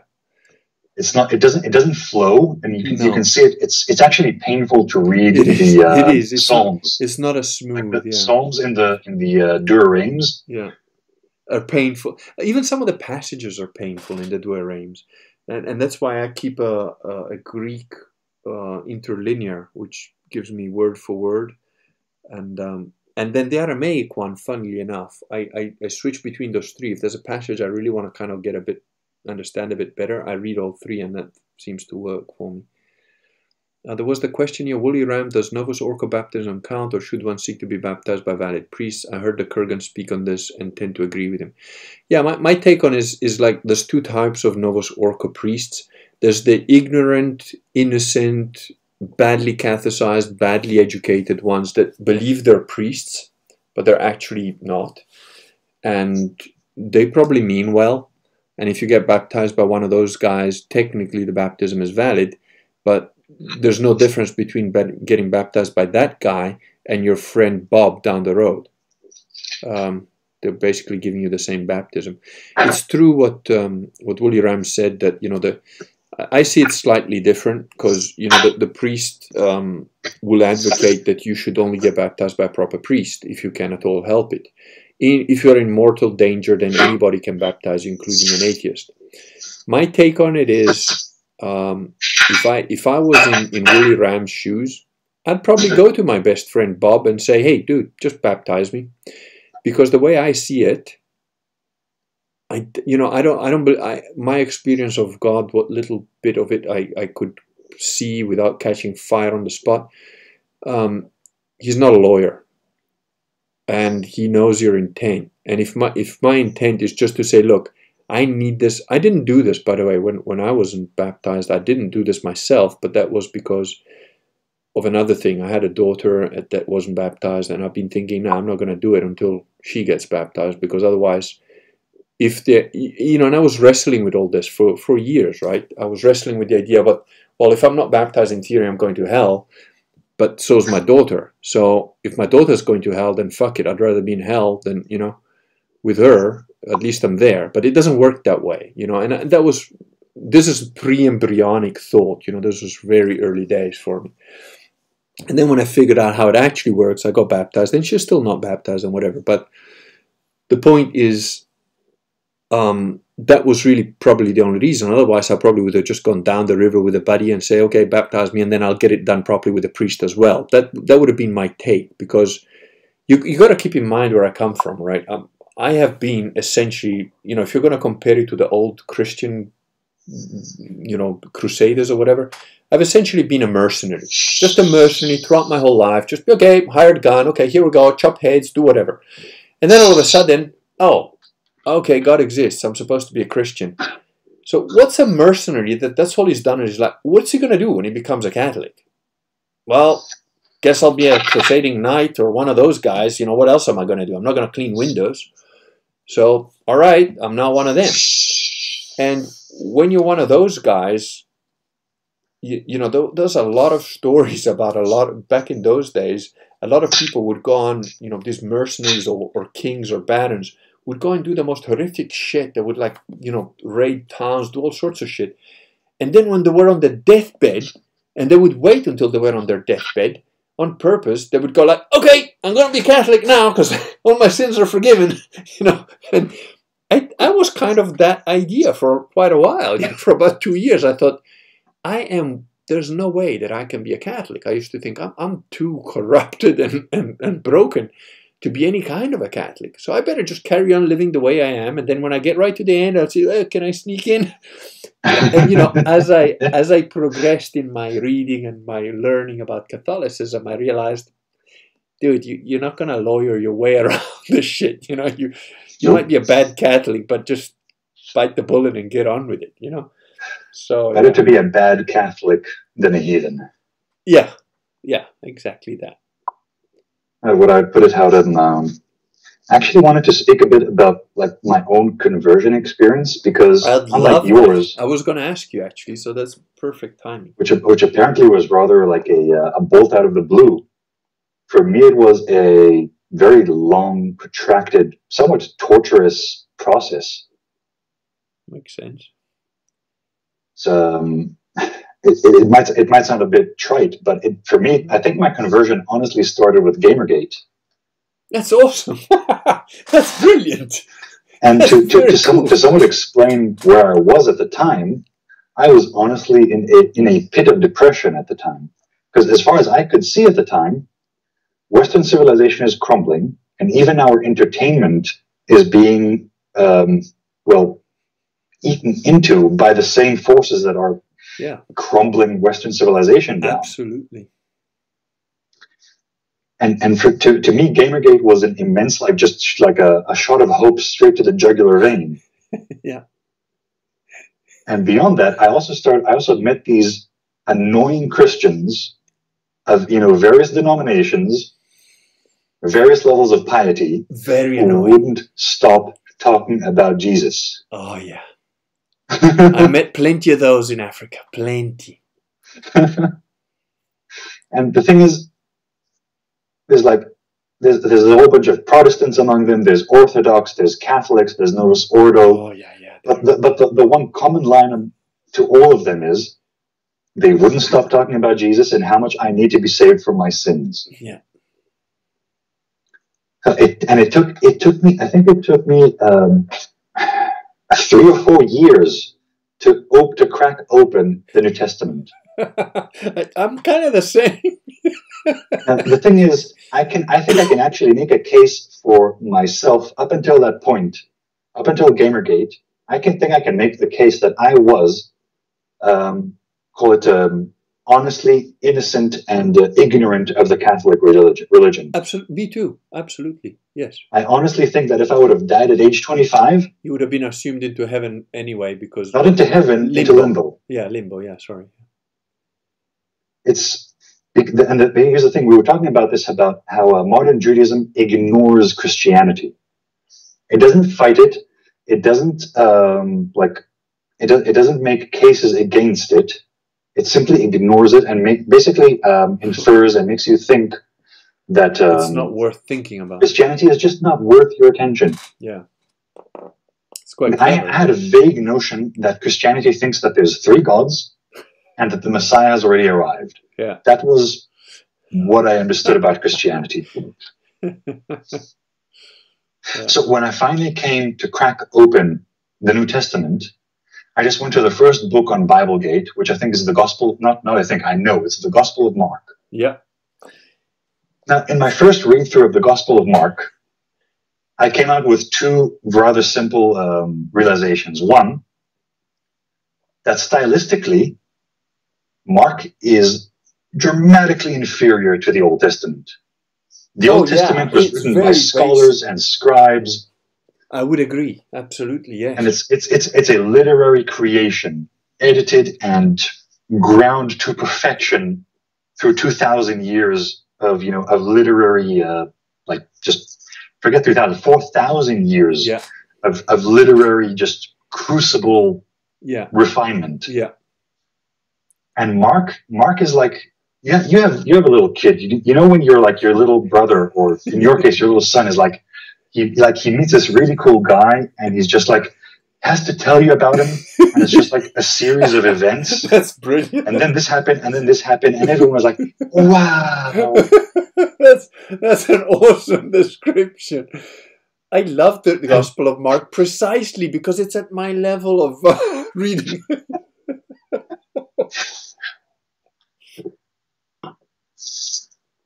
Now, I'm not anywhere near Vox's level of literary snobbery. Oh, no. But I am a biblical snob. Yeah. I adore ancient Hebrew. But here's something that did shine out to me like the light of a diamond from Mark. Yeah. And that's the reality of Jesus. I've read a lot of fiction in my life. I also really like fantasy books and all that sort of thing. Yeah. And I know how fiction is written. Yes. And Mark is not fiction. No, that's exactly, you're absolutely right in what you said about a little kid. Mark is like a peasant chiseling it out with a crayon. He's basically saying, Jesus was here and he did this. Boom, full stop. Yeah.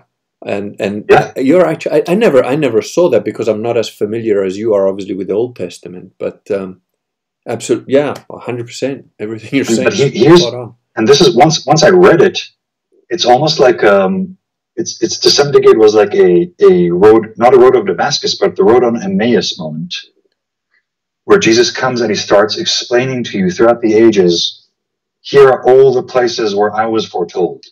Yeah. Here are all the places I met you before I was incarnate. Well, you would know that, having read the Old Testament a lot more than I have. And it was just, and even old Jewish commentaries. So there's like the expression that Jesus says that if you've met me, you've met the Father. And the Jews react to this with rage. I saw that. If you're just a Western reader, you don't understand why. But if you're a Jewish reader, you understand that the only three people who were said to be images of each other are the three patriarchs, Jacob, Isaac, and Abraham. Oh. They were said to be indistinguishable physically. They each one looked like each other. Oh.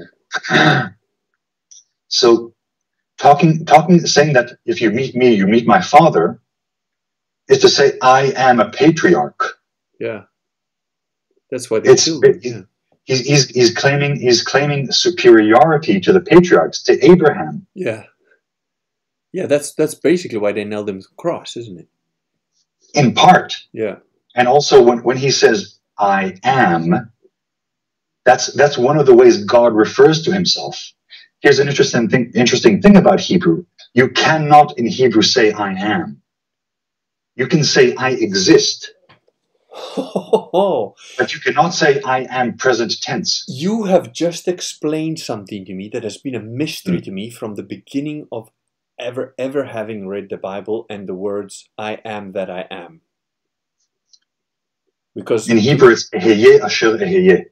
To me that was like, this sounds like nonsense. So what? You know, just because the guy says what does that even mean? But now you've just explained that is limited to the divine, is it? That's the thing. In Hebrew, eheye asher eheye is basically one of those like crisscross sentences, which you can interpret as I will be that I am, or I am that I will be. So it encompasses all of time, essentially. Yes. It's just one of those things that Hebrew is so economical in its expression. Yeah.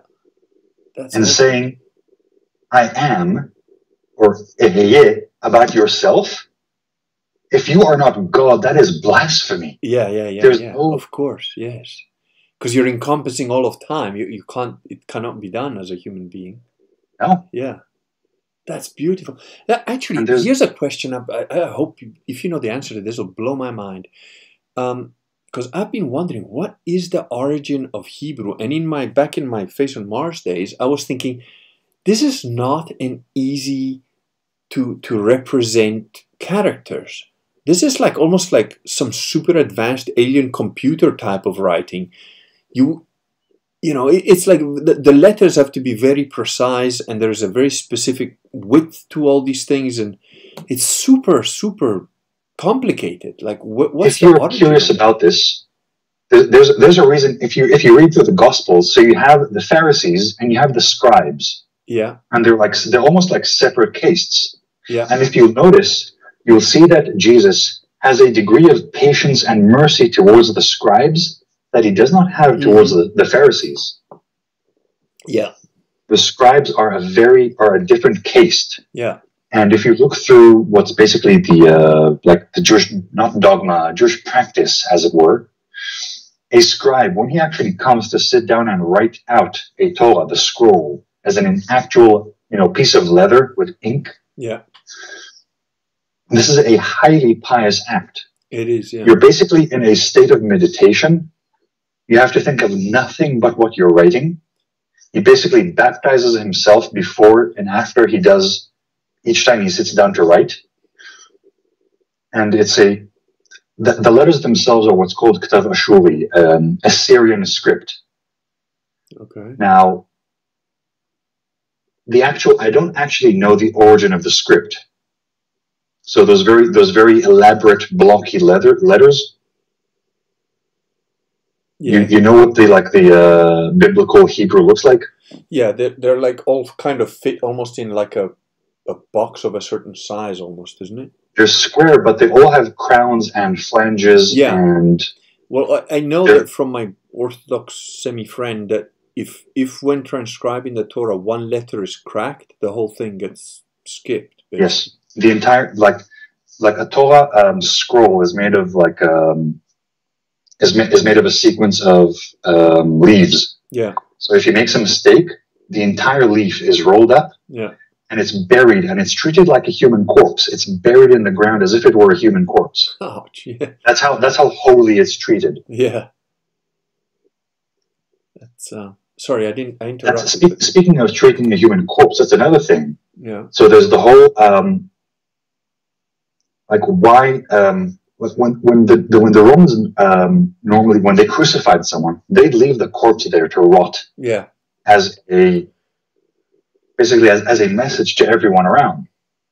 So why did they give the Jews a dispensation which allowed them to remove corpses before sundown? Yeah, I don't know. That's because the Jews would riot incessantly.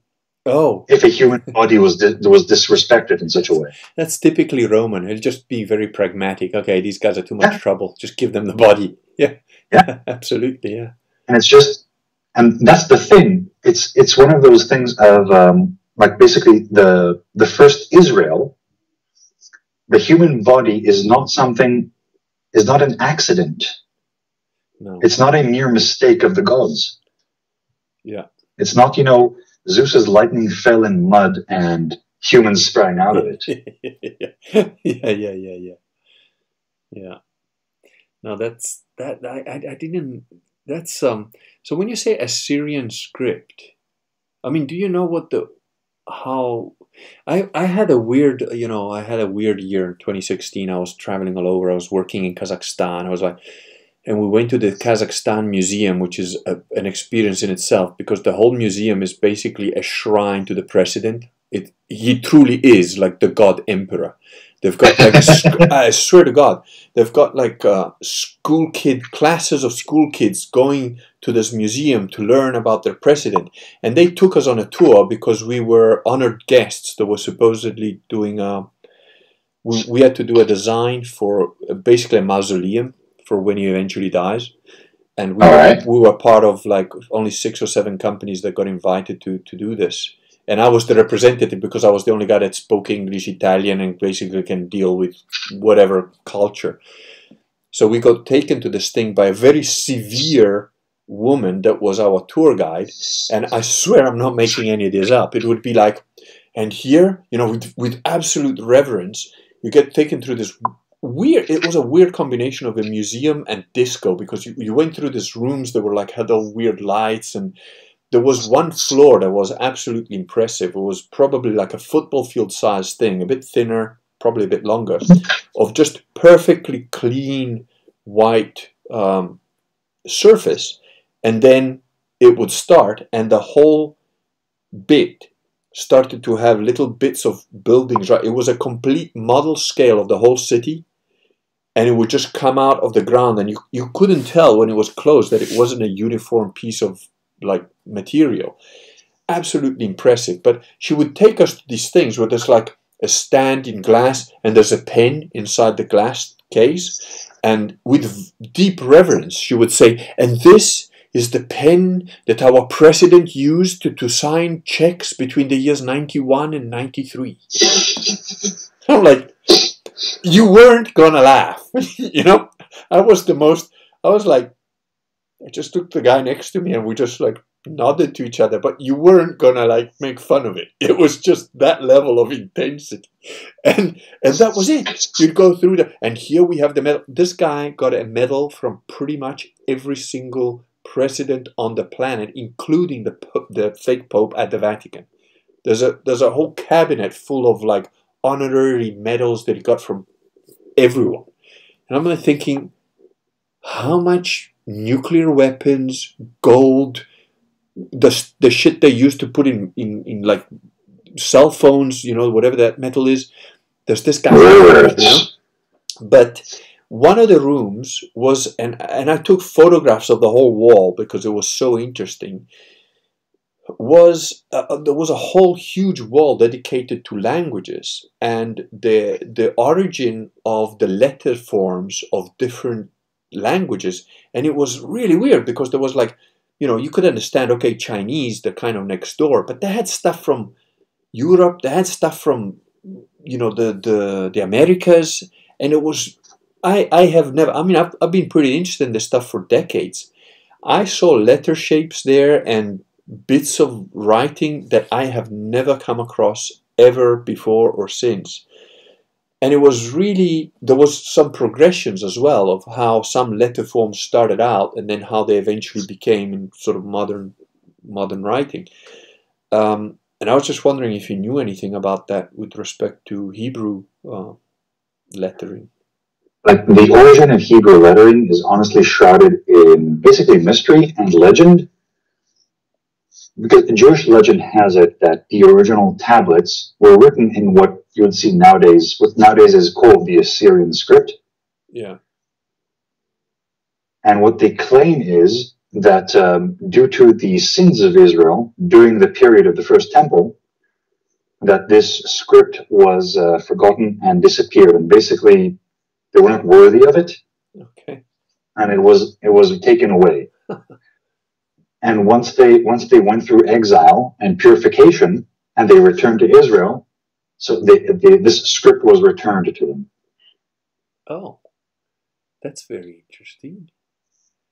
We've got a question. The thing is that Jewish legends are always highly moral in their aspect.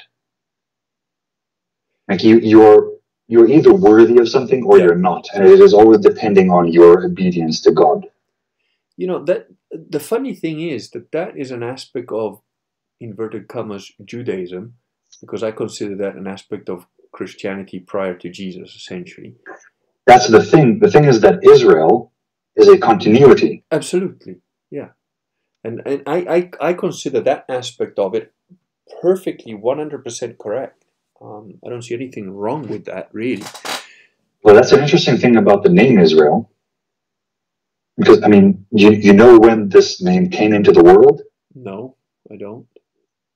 Okay, so this is from the Old Testament.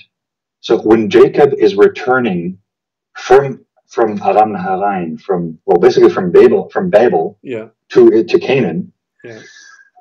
He's taking his entire family with him. And by this point, he has like 4 wives, and he has like, I think, 10 children, and massive herds. Yeah. He stays over on the one side of the river at night to just gather like the last few small things that he's left at the other one side of the river. Yeah. And he meets, and this is capitalized, the angel of the Lord. Which is the same, is that as the word is the same sort of thing, or is that a different? No, Hashem is what Jews use nowadays to mean God. Okay. But they don't want to actually say his name. Yeah. But the thing is that there is a line of thought that the angel of the Lord is basically pre-incarnate Jesus. Yes, that's what I meant. Yeah, because this, I think... Because he speaks with the authority of God. Yeah. I think most Westerners refer to that as the Word, which is pre-incarnate Jesus, as you've put it. Which was with God from the beginning. In the beginning was the Word, so on. And the thing is that the angel of the Lord, for example, I think the first time we meet him is during the sacrifice of Isaac. Yeah. So the moment Abraham is about to slaughter his kid, the angel of the Lord appears and says, and he's talking in God's own voice, as it were, "For now I have seen that you fear me. Do not harm the child, for now I have seen that you fear me and obey me." And Abraham obeys. Yeah. So he speaks with the authority of God, and God's prophet Abraham obeys. Yeah, that's true. Anyway, now going back to Jacob, he wrestles with this angel of the Lord until morning. This angel of the Lord then wounds him in the thigh, but Jacob still won't let him go. And it's like the angel is basically, "Let me go, the morning has come." Yeah. So then the angel, and this is something that happens quite a bit through Genesis quite a bit, that people are given new names. And this is where Jacob is called Israel. So Jacob is the name that he's given because it's Yaakov, it's the heel. Okay. He comes out of the womb, he's the twin of Esau. And he comes out holding the heel of Esau. Right. And Yaakov, it's like Akiv is heel. And he's basically holding onto the heel of his brother. Yeah. As he comes out of the womb. Yeah. But now he's given a new name, Israel. which is Sarita im Elohim ve'adam betuchal, which is you contended or you struggled with man and God, and you proved able. Oh, I did not know that. That is very, very interesting. So the thing is that to be an actual worshiper of God, the Father, the Son, and the Holy Spirit, to actually follow them means to be capable of contending with them and man. Wow. So how do you see then, the interpretation by many Christians, and I don't know how I think about it, that essentially anybody who accepts Jesus is now part of Israel or is considered Israel in that sense. How do you view that, and how do the average Orthodox Jew view that? Obviously, I'm sure the average Orthodox Jew thinks that we're talking nonsense, but yes, to the average Orthodox Jew, to be part of Israel, you have to be Jewish. You need to pass through the whole conversion process. If you're a man, you need to be circumcised. Yeah. And you need to accept basically the dogma of the one God. Yeah. And you're basically then adopted into the nation.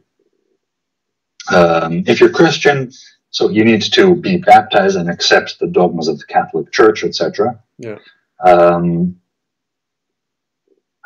I don't think there's much more to say beyond that. No, but I think it stems from mostly Protestant Americans. I don't know, but they're basically saying, oh, because of Jesus' sacrifice. Can you hold that thought for a moment? Yeah, sure. I need to go let all this wine out. Yeah, no, that's fine. I'll quickly read through and see if there's any questions. Through enjoyment, Israel, God with. Oh, that makes sense. I know that from the Old Testament. There was a question, somebody saying, oh, you don't know who I think it was Laurie saying, I didn't catch the guest's name. His name is Wooly Ram. He's my man in Israel. He's a true Catholic that became a Catholic, although he was raised Orthodox Jew, as he sort of explained later on. And while he's going to let all the wine out, if you've got any quick questions, let me just quickly scroll back, see if I've missed anything. I feel strong aversion towards speculation and things around that. Okay, I don't know what that was. I think we'd have probably Bully Ram. Okay. Dances with logos. Found SSPV about an hour away. Circumstances almost to the point where I can go. I just ordered a mantilla. SSPV are still not quite Catholics, though, just so you know. They're like SSPX. They pretend, they're like recognize and resist. So, but I'm sure Dances with Logos, you know about the, what do you call it? The ecclesia.luxvera.org. There should be, I don't know where you live exactly, but I'm pretty sure there are some proper Catholics not too far from you.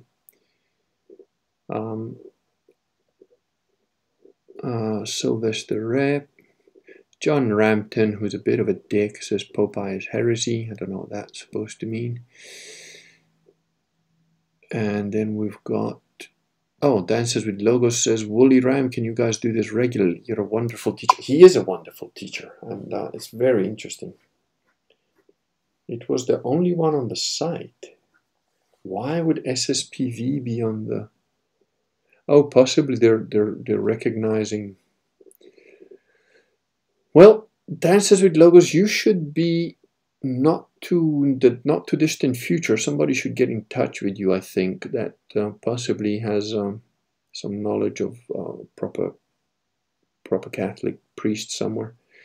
But so yeah, I think there was a question from the mistress of the Kurgan cult saying if we can do this regularly because you're a wonderful teacher, which I agree with, you are.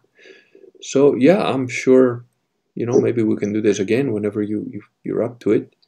And maybe we can pick a topic, because obviously you're very much, certainly way ahead of me on anything Old Testament, Aramaic and stuff like that. And you are obviously a hit with the immortals here. They're all raving about you, so that's very good. Oh yeah, and Laurie M said Israel. That makes sense because El is one of the names of God. Yeah, I think. it's the generic name it's the generic God. Yeah. Now Isra is actually, it's not two names, it's one. It's Yisra or Sarah, which basically means it's like a derivative from being minister or being a ruler. Oh. Which actually brings me to something interesting. It's one of those many small things that led to my conversion. And one of them is this: the name Molech means sovereign. Yeah. So if you take the biblical admonition, do not sacrifice your children to the sovereign. If you take that through a Christian lens, the meaning becomes apparent immediately. Yeah, very clear. Do not sacrifice your children to the sovereign of this world. Yeah. It's just one of those things that just... Absolutely, yeah. You see, that's why with my so-called Protestant friends that complain about my Aramaic Bible, and they go, oh, how foolish, there's no such thing as an Aramaic Bible. And I was like, you're a moron. Aramaic is the language that was spoken in Israel. Exactly. From the second temple until its destruction. You know, it's absurd to me that people don't know this stuff. But then, you know, listening to that the whole medieval thing that Professor Rachel Fulton Brown has got on Unauthorized is really, I mean, there's parts that didn't particularly interest me or whatever, but it was absolutely crucial in understanding just how much has been destroyed by Protestantism. Because your average illiterate peasant of the 13th century could immediately see how the Psalms related to Mary. And the Psalms are from the Old Testament, and you're sort of like, you know, you're like, what does that have to do with Mary? And as a Protestant, again, they've got their mummy issues, and they're like, oh, Mary's nowhere in the Old Testament, what are you talking about? You know, but she shows you these links, and she literally showing you like 2% of what was known and what was there, you know. It's like, how did we let all that stuff go, honestly?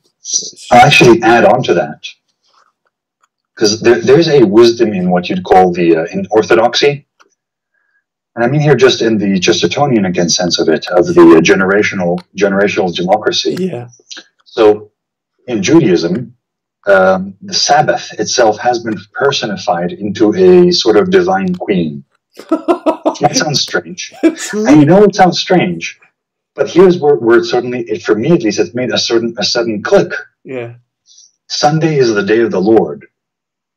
Saturday is the day of the lady. Yeah. Saturday is Mary's day. Yes. So even through basically the spiritual hijacking that my people underwent, they still managed to retain a sense that Saturday belongs to some sort of divine woman. Yeah. That is astonishing. You see, that's exactly why I have 4 or 5 or 6 different Bibles, and why I read through the bits, because and I, you know, the more I look into it and the more I become aware of my own ignorance, because, you know, I would... You know, I often asked a friend of mine, like, we do this, like, what ifs, right? And one of them is, like, what if you could learn 3 skills that you're, like, one of the top guys in the world about it? And I remember this friend of mine, we you know, we were talking about it, and I said, you know, I'd really like to be really good at martial arts. And the guy looked at me like, dude, I've seen you, like, do shit that doesn't even look real. Like, what are you talking about? I said, and I was like, no, but I know how far I am from what I really mean, you know? And we're talking like that, and another one was drawing and a musical instrument.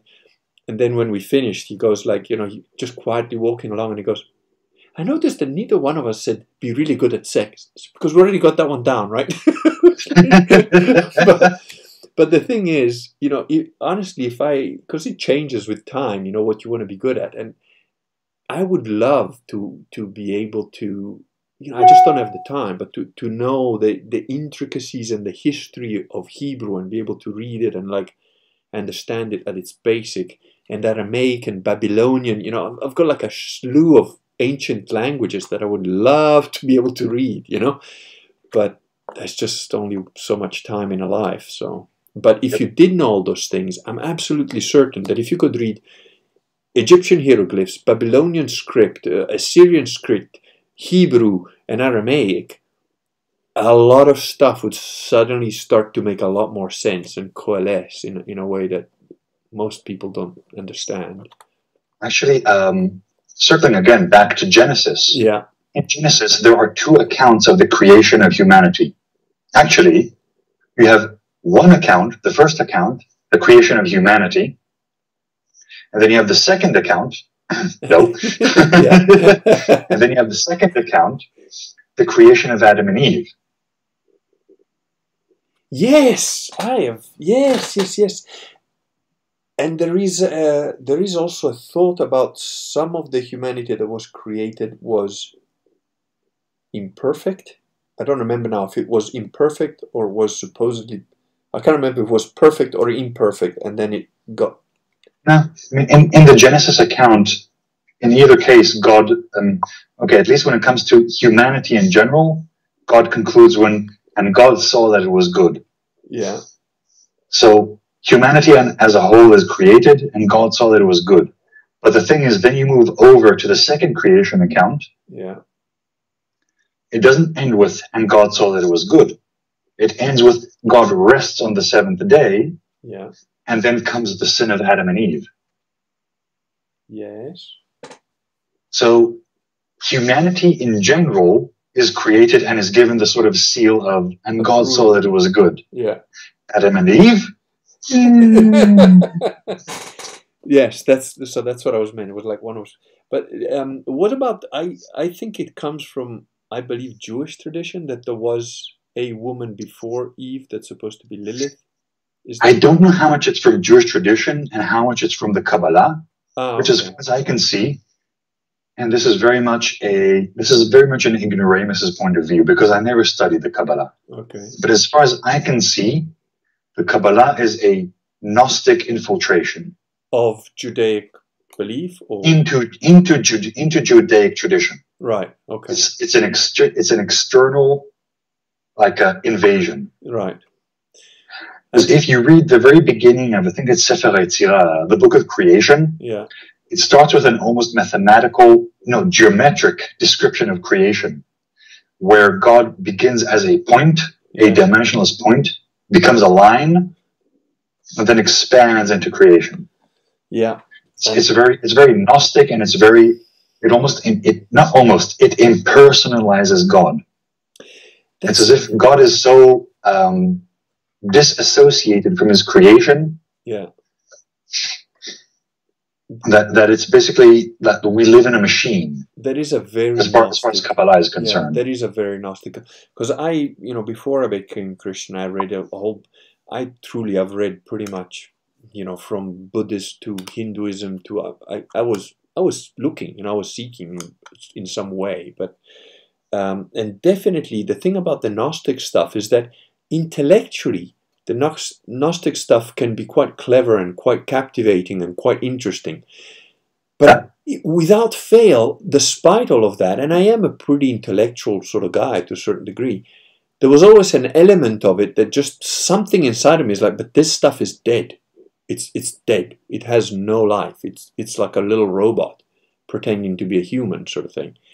And the thing is, to speak as a gamer, there's actually a series of games made in Japan. They're called either the Persona series or the I forget the other name. They have a different name, but they're known as the Persona series here in the West. Yeah. And they're all set in a world that is both very Gnostic and also very Jungian, as in the whole Jungian archetypes. Oh yeah. Now, as an interpretation of actual living and existence, it's dysfunctional, extremely dysfunctional. Yeah. But as a system for an RPG, as a magic system for a role-playing game, it's brilliant. Oh yeah, it would be. Because I can see that. That would, because it's like a computer, really, isn't it? You've got all your parts and they fit. Yeah. I could see that. Yeah. There was a friend of mine that was. Is it called Destiny? I don't know. I haven't played a game on. No, Destiny is a shooter. Yeah, it is a shooter. Sort of high science fiction concept. Isn't there some hidden Christian sort of underlying story there? I think, I don't know. That's what I've never played it, so I have no idea. Sort of. Okay. I haven't played it either because it's a bad game. So I've actually played some of Destiny 2. Okay. And it's actually one of those really depressing sort of games to play because you play it and you can feel that there used to be an excellent game here. Yeah. And then some asshole came over and made a second pass over it and made it a bad game. I hate that. I hate when they just destroy the plot and all that, you know, the intricacies. It's not the story it's the gameplay, the actual gameplay. It's like you can see how they retarded the AI of your opponents. Yeah. You can see how they simplified the mechanics. Oh. It's like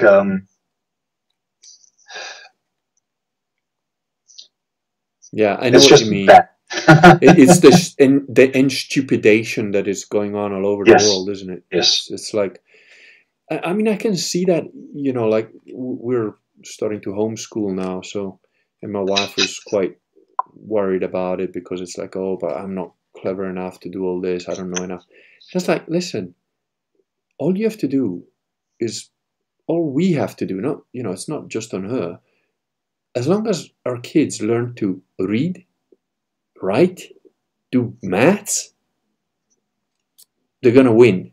Because the only thing I'm going to focus on teaching them is learn how to think and learn how to figure shit out by yourself. Once you can read, write, and do maths, you got it. You know, then it's just training. Then it's just like, what can you do? What can't you do? I don't know what you can do. Check it out. Try it. And I've found this with my stepbrother. I've got a half brother. When he was a little kid, you know, I was building computers and doing stuff, and I dropped a screw, one of the tiny screws. We were putting together motherboards and stuff, and I dropped one of those in a place, you know, where like even shaking the case, I just couldn't get it out. It was like my hands are too big, and he was there, and I said, "Hey, can you get this out for me?" And he was like, "How?" I said, "I don't know. You figure it out." And I swear to God, at that moment in time, I didn't know what he would come up with, but I thought, I bet that he can, because I could feel I'm just stuck in my, you know, tried to put my hand in it, tried to tip it, and I wasn't going anywhere. And I don't remember exactly what he did, but I think he tipped it so that it would fall to a certain place, which I still couldn't get to.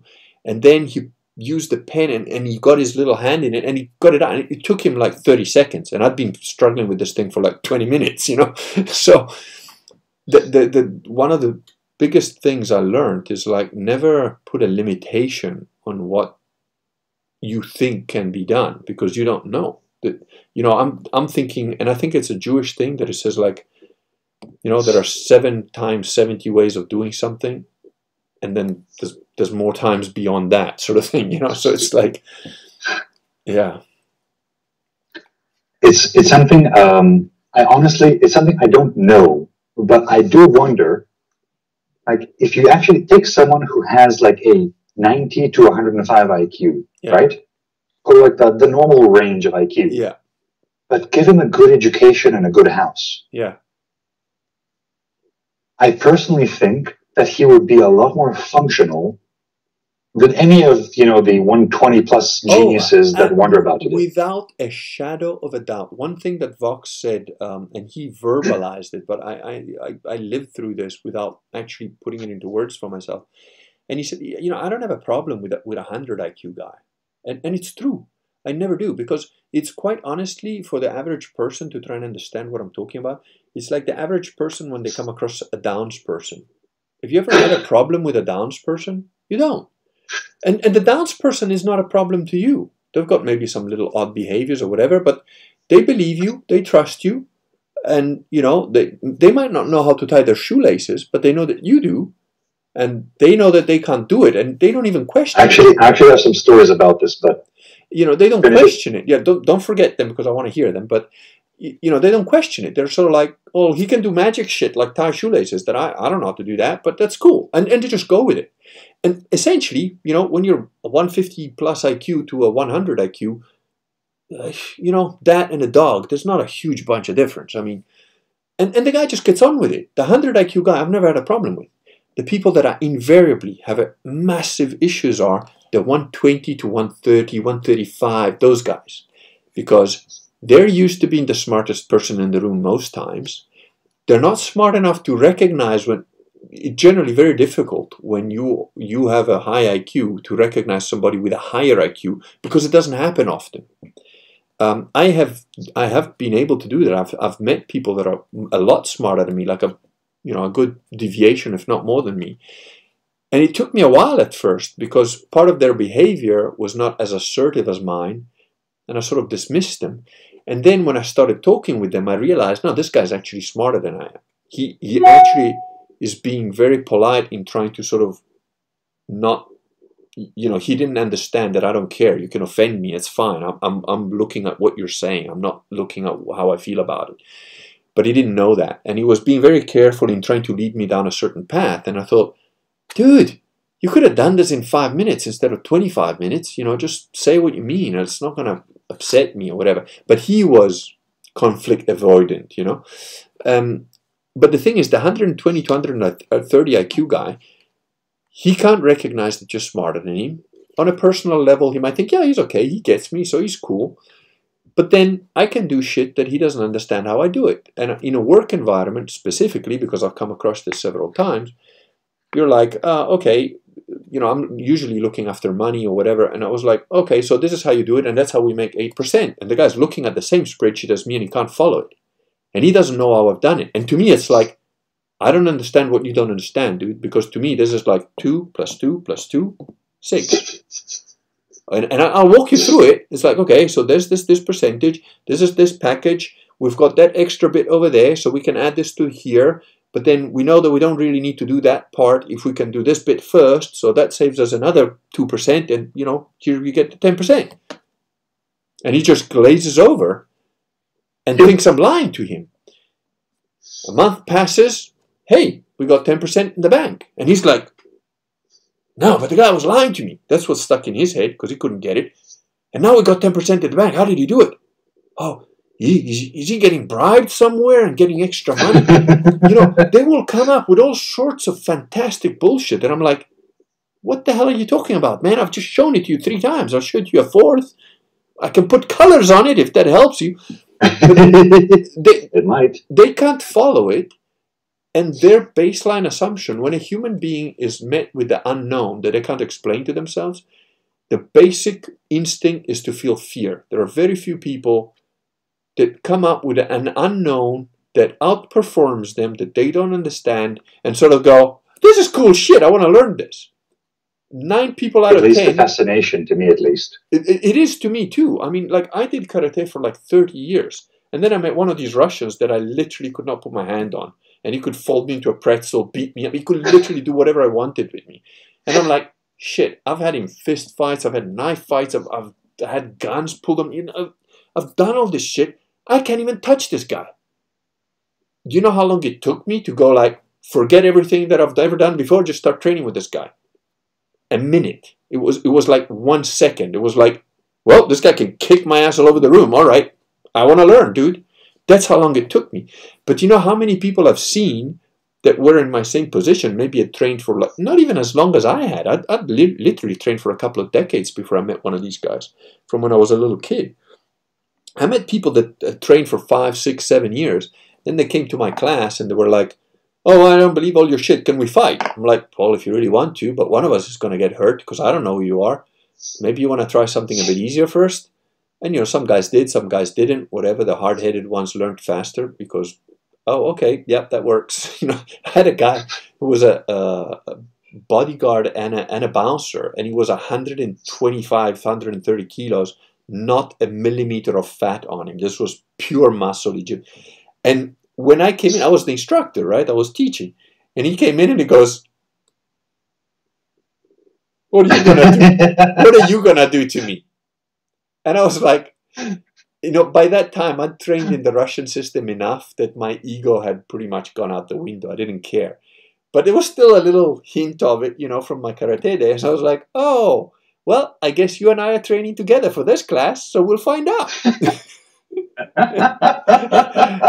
And I promise you, and I wasn't going hard at him because I actually liked him. You know, I just at a human level, I thought, okay, he's just pushing. You know, he just wants to see what's going on. But he was pretty arrogant but polite at the same time. I don't know how to explain.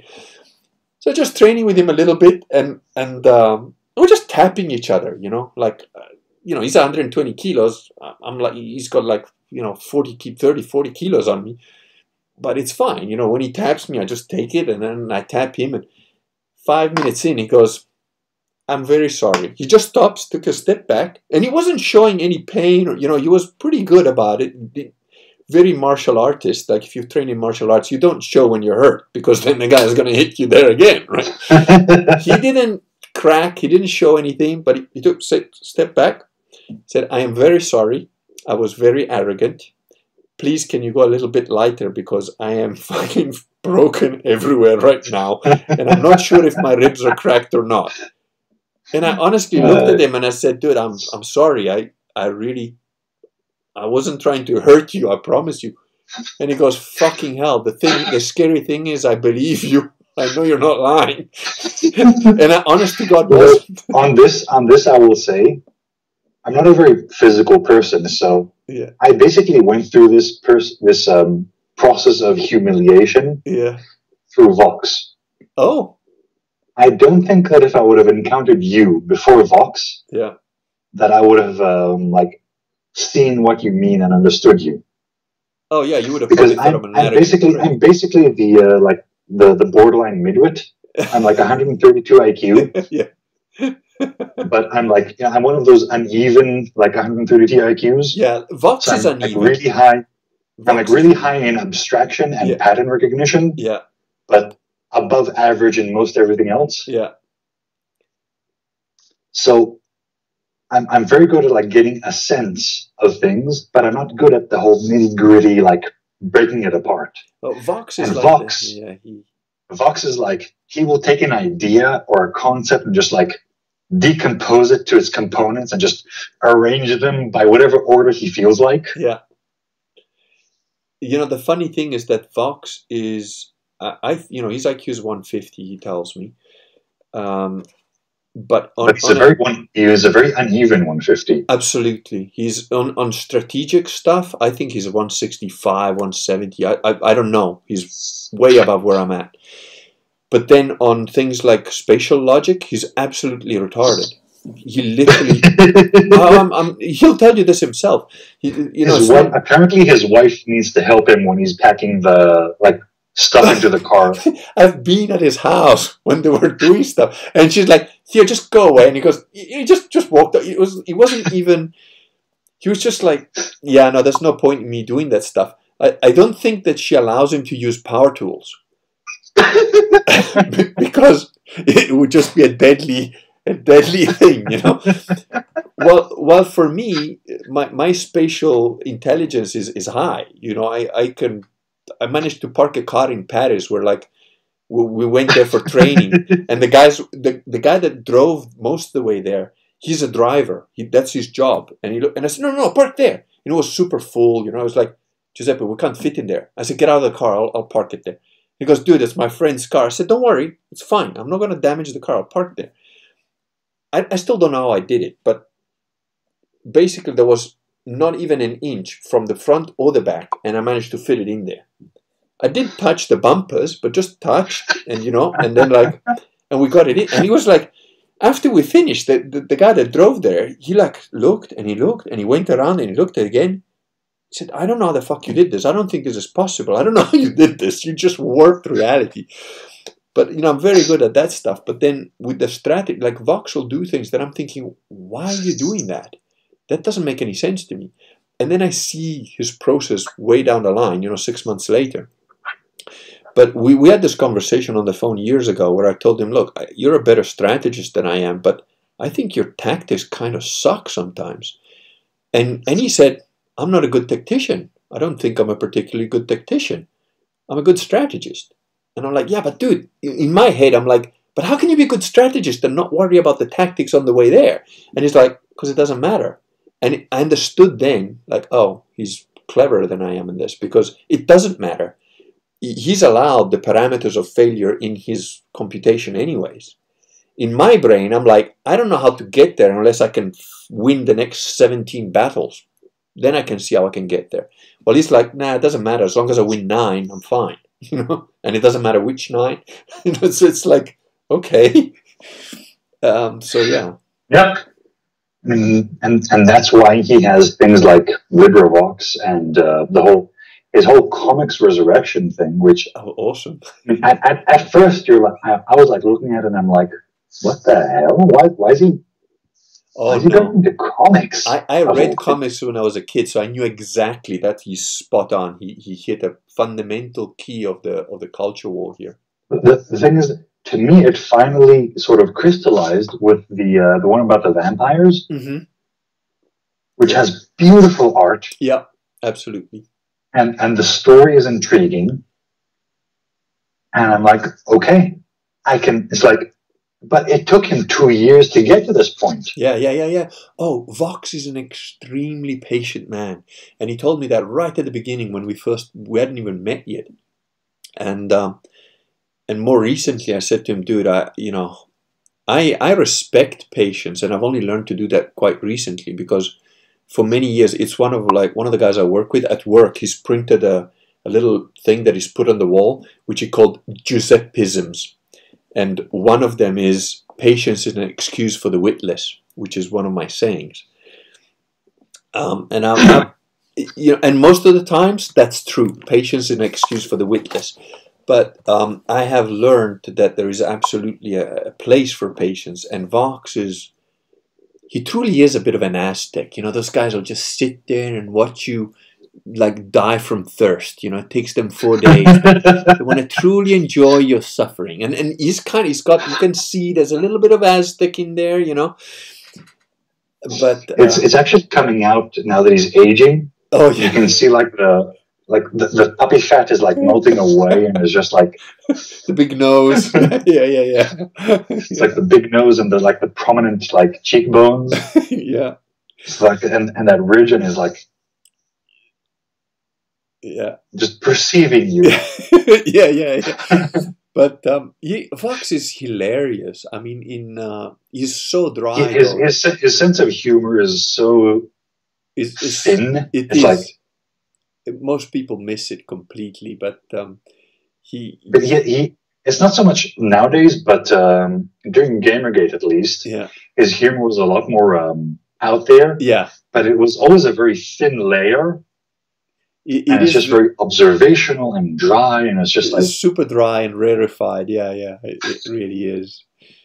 And I can only notice it, and I just like notice like hints of it. It's like there's sometimes reading Vox's blog occasionally makes me literally burst out laughing for like 5 minutes, because I sort of understand how his brain works, and you know we've kind of met several times. I know his family, whatever, and I think I've got a pretty good grasp of how he thinks in certain respects. In certain respects, he might as well be an alien. But you know, one thing that took me a while it took me a while considering that I'm like that myself. But Vox has got almost an autistic level of disregard for normal human interactions of what people would expect in his writing or expect to read, or you know, and he's just basically saying, well, you know, he'll write something that the average person reading it goes, oh my God, this guy's a misogynist, evil, racist pig, and it's and in Vox's brain, he's like, but no, I'm just making an observation based on that fact, that concept, and this point. And it's true, you know, what he's writing is not wrong, but he has zero regard for the human element of it. So. Yep. And I don't think it does it. To put this in a more personal point from my perspective, at least, as a Jew. Yeah. It's like his whole writing about how Jews behave. Yeah. And it's like, to me, there's also a great deal of dissonance because I live in Israel. Yeah. And I deal a lot with Israelis. Yes. But they're a different kind of Jews. Because I've met Israelis and I've met Jews outside of Israel, and they're very different people. Yeah. But the thing is, it's like, when Vox, or sometimes also Big Bear, is like talking about the Jews, Yeah. it took me quite a while to sort of disassociate the Jews from Israelis. But the thing is, once you understand that Vox is, like, when it comes to the Jews at least, he's talking about, like, the diasporan elite. Yeah. Yes, he is. That's who he's talking about when he says the Jews. Yeah. And when Big Bear is talking about the Jews, he's talking about, like, the entertainment moguls. Yeah. And their managers and their sub-minions. Absolutely, yes. That's who he's talking about. Yeah. Once you understand that, and you understand that sort of strata, and it's like, even in Israeli, it's like, yeah, I know these fuckers. Yeah. These are the fuckers right here in Israel who have their boot on my neck. Yeah. And are siphoning 6% of my income, excluding, income tax and all the other bullshit. Yeah. They're siphoning an extra 6% every month into a retirement fund, which is basically their embezzlement slush fund. Yeah. Well, it's the same like when, that's why I say I'm half jokingly, I'm 90% seriously. I'm not Italian, I'm Venetian. And that's because on that account, I'm not Israeli, I'm a Jerusalemite. There you go. It's, because your average Italian is, I call them wops, they're just this random, there's no such thing as an average Italian anyways, they're all different and they're all different regions and what have you. But the thing is, when I say I'm Venetian, it's because, well, all the rest of the Italians are inferior, of course. And and when it comes to Venetians, I don't, even the Venetians are a bit of a pain in the ass, and except, my three neighbors, and even those two of those three guys, are not really, so it's, I get what you mean. I mean, like, when, I've never been the regionality thing is something I was thinking of. It's not a very articulated thought. Yeah. But it's like, is there any evil invented in human society that did not come from a port city? That is very interesting. Specifically cities built on a delta of, like, a draining delta. That is very interesting. But mind you, a lot of cities were, because that's where most sort of, there were good places to build a town or a city, I suppose. Yeah, but here's the thing. It's like you get a whole bunch of disassociated people in one city. Yeah. And on the one hand, you get a lot of wealth. And on the other hand, you always get a lot of degeneracy. That's very true. But I think London. Maybe that's a function of prosperity. Because the more prosperous a place becomes, the more degenerate it becomes. But then again, I've lived in Gaborone, which is the capital of Botswana, which is a landlocked country. And I often thought that, or as the mother of one of my friends used to say, very politically incorrect, Africa is the asshole of the world, and Gaborone is 10 foot up it. So it was definitely a little portal to hell in terms of the average person being a thieving, lying, most people you couldn't rely on. But then again, there's a lot of poverty there, so I never begrudged. It's like I said, in Africa, a guy might shoot you to kill you to steal your shoes, but he really needs those shoes, man. So you can kind of see where he's coming from, sort of thing. But it's not the guy. It's not the guy who steals from you. It's like, if someone steals, I work in a shop. I work in a 24-hour store. Ooh. So if I ever caught someone who steals, let's say, bread and milk, I'd be like, dude, you could have just asked me for it. I'd have given it to you on my account. Just go. But it's like someone who tries to steal some booze.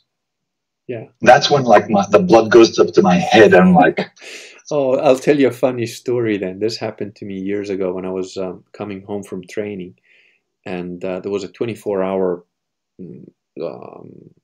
place that it was actually a petrol station, but there was a little general store that was also there. It's like 24-hour place.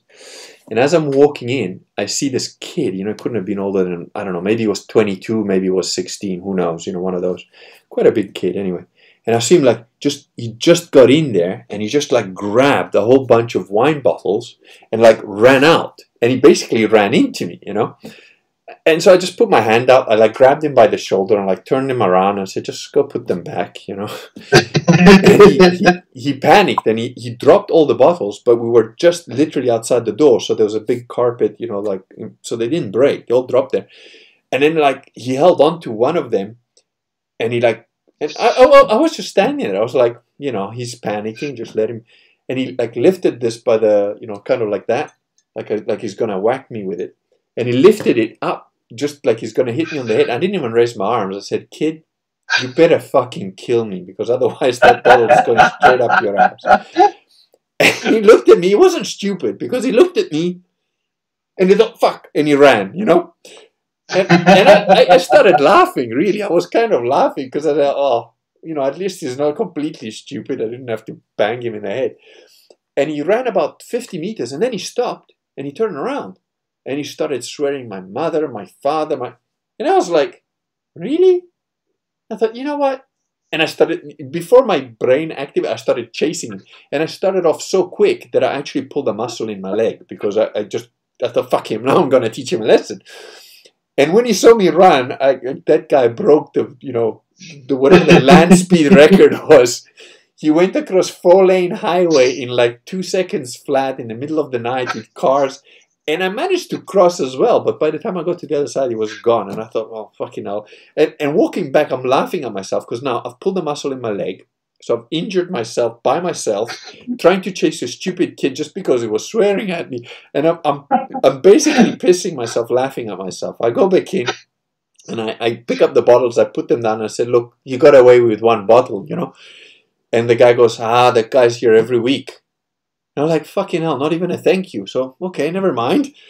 And then walking home, I remembered that day I had achieved what is still the record in the whole of the construction industry of any of the places I've worked, and I've worked pretty much everywhere. In terms of percentage, it's the biggest percentage profit that ever made on any single variation. And it was this. And it was a hotel that had like 7, they only had on the drawing 7 cutouts in the ceiling for like openings and shit. Turns out you needed about 300, so it's a variation. But we made a deal with the guy who was doing the ceilings, and we paid him an extra £1,000. But the variation, by the time I finished it and we all got paid it, was worth £77,000. So I made 77 times what we paid for it. That's what we got paid. And I was walking home with my pulled muscle thinking, fucking hell, that guy stole a 5-pound bottle of wine and that makes him a criminal. I stole 76 grand and that makes me a valued employee. It's like, what the fuck? You know, how does this planet work? You know, it's just... The funny thing is, 2 months later, I met the guy walking down the street. I'm now in my suit and tie instead of my tracksuit pants or whatever, and he's just walking along, and I thought, oh, that's that kid. And I didn't say anything because I didn't want him to run off. So when we're right next to each other, I said, hi, did you enjoy the wine?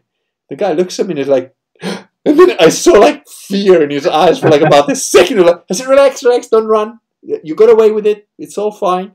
Just talking now, you know? And he's like, oh, you're not pissed off. I was like, nah, it's cool. You got away. You did your job as a thief, you know? But tell me, man, like, why do you steal booze? Like, why do you do that? It's like, I've never done anything else. But why don't you get a job? You're fit, you're healthy, you got legs, you got arms. So, yeah, but I've never done a work. My parents are... So, but fuck, just go to the job center. Just be a laborer, dude. I'll tell you where you can go and work. Just go and ask. They'll give you a job. So I could be a painter, right? I could paint a wall. Like, yeah, you could paint a wall. You really think so? I said, fuck, dude, all you need to do is dip the brush and go up and down. I work with these fuckers. I know, you know, they don't know anything more than you do. So, yeah, okay, I'll do that, you know. I don't know, I hope he did, but it was such a funny, you know, I don't know. Speaking about the whole thing, yeah. Okay, so a few years ago, I worked security, and I was working security in a construction site.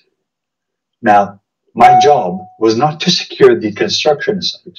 My job was to secure the materials being used to build the hotel. Yep. from the employees building it. Yep. Because this was a like super deluxe, like, you know, high scale sort of place being built, you know, like right on the border between downtown Jerusalem and the old city. Yeah. It's the Mamila Hotel. It's like one of these, like, it's like a 4-star hotel, and it's like, you know, like just one night in this place is like you have to rent your kidney and, you know, sign your soul to Beelzebub. Yeah. Sort of places. Yeah, those are the hotels I've built, by the way. Yeah, so I know exactly what you mean. Now, here's the thing. It's like I'm basically just a guy standing there in a sort of half-constructed hotel. And these men, and all of these guys are Arabs, part Muslim, part Christian Arabs. That must have been comfortable for you. Here's the thing. I'm like head and shoulders taller than all of them. Yeah. So physically speaking, I have never been challenged. Yeah. And I actually have no martial art training. I don't actually know how to fight. Yeah. In an actual fight, if you know what you're doing, you can probably take me. I'm just big and strong. Yeah. And I can take a beating. Yeah. But that's it. And here's the thing, I'm just watching these guys working and building and everything, and this one guy catches my eye. He's this really fat Christian Arab. Yeah. And I mean fat, like the guy he looks like, if you take his like legs and rib and you pull them apart and you put like a whole sack of wheat and just drape it down between his rib cage and pelvis. Yeah. That's what he looks like. But this guy is a master at his job. Yeah. And all he does is do the the adhesive between the actual concrete and the drywall. Okay, yeah. It's kind of a plastering, but it's not a plaster. It's the to mask over the joints, basically. Yeah. Yeah. He does that, and he's patient. He's calm. He's precise. Yeah. And here's the interesting thing: all the Arab 19-year-olds, part of them Muslim, part of them Christian, who are like, I need to glare at, I need to shout at, I need to intimidate them into actually doing their job and not stealing anything from the work site. When it comes to him, they're like lambs in his presence. Yeah. It's like they respect him, and they respect him simply because he is. It's like I just watch him for a bit, and it's like there's no wasted motions, there's no fuss, there's no muss. Yeah. Like the motions go, like the adhesive goes onto the wall. Yeah. Everything goes into its place immediately. That's what it's like he just works an entire hallway that's like 18 meters long. Yeah. In like half a day. Yeah. Then he sits down, has a coffee, a cigarette, and some food, and then he does another hallway. Yeah. Then he goes home. Yeah, that's Miyamoto Musashi talks about it in Gorin no Sho, Book of Five Rings. And he talks about how when a man has achieved mastery in anything, he sees the whole world through that stuff. And it's absolutely true. I mean, I met a guy who was a musician, and he'd read The Face on Mars, and we talked about it. And then he explained to me how he saw it, and I was like, what the fuck? He realized that there is another way to prove the artificiality of those things on Mars because of how he thinks, which is to do with music, and how music, if you plot it, it creates like a graph. And so from a waveform for the sounds. Exactly. So from the waveform, he could interpret that, well, the shape of these buildings doesn't fit a waveform that's natural, so it's got to be artificial. But the way I'm simplifying it. I mean, he explained it to me, and at the time they explained to me, I was listening, and then I understood it, and I was like, "Fuck, this guy's a genius! How does he just came up with that right now?" And yeah, there's painters that will think in colors, and I tend to think through everything from a martial arts or fighting or strategy or tactics kind of perspective, because that's how I relate to stuff, And yeah, it's absolutely true. When you get a guy that's got that level of skill, only the truly retarded zombies will not have an effect on. Most people that spend any time in the presence of such a person, they will have some respect, especially if they're men. Men generally will. It's like, but the thing is that if you look at him physically in the street, he'd just be like one more flat slob. Yeah, yeah, yeah. But the moment you see him work, it's like, okay, there's a mind and soul here at work, and it's like. Well, the funny thing is, you know, a lot of people think that the Russian system is bullshit because one of the main exponents of it looks like the Michelin Man. He's just a fat dude who's like a round guy, you know, with like little arms and legs sticking out. And you sort of think, well, there's no way that guy's a martial artist. Now, I've trained with that guy, and I've trained with people that were trained by him. I mean, it's unreal what this guy can do. And, and it's nothing to do with, I don't particularly like him as a person because he's a bullshitter on a certain level, but not on his ability. He's not a bullshitter on his ability, but he'll try and fuck with your mind with like, for example, he's Orthodox Christian, so he says, oh, those other martial arts, you do like demonic patterns on the floor that invoke demons. I'm like, dude, I've done 30 years of karate. I know all the patterns of the katas, and they don't represent anything in Japanese hieroglyphs, in Chinese nothing.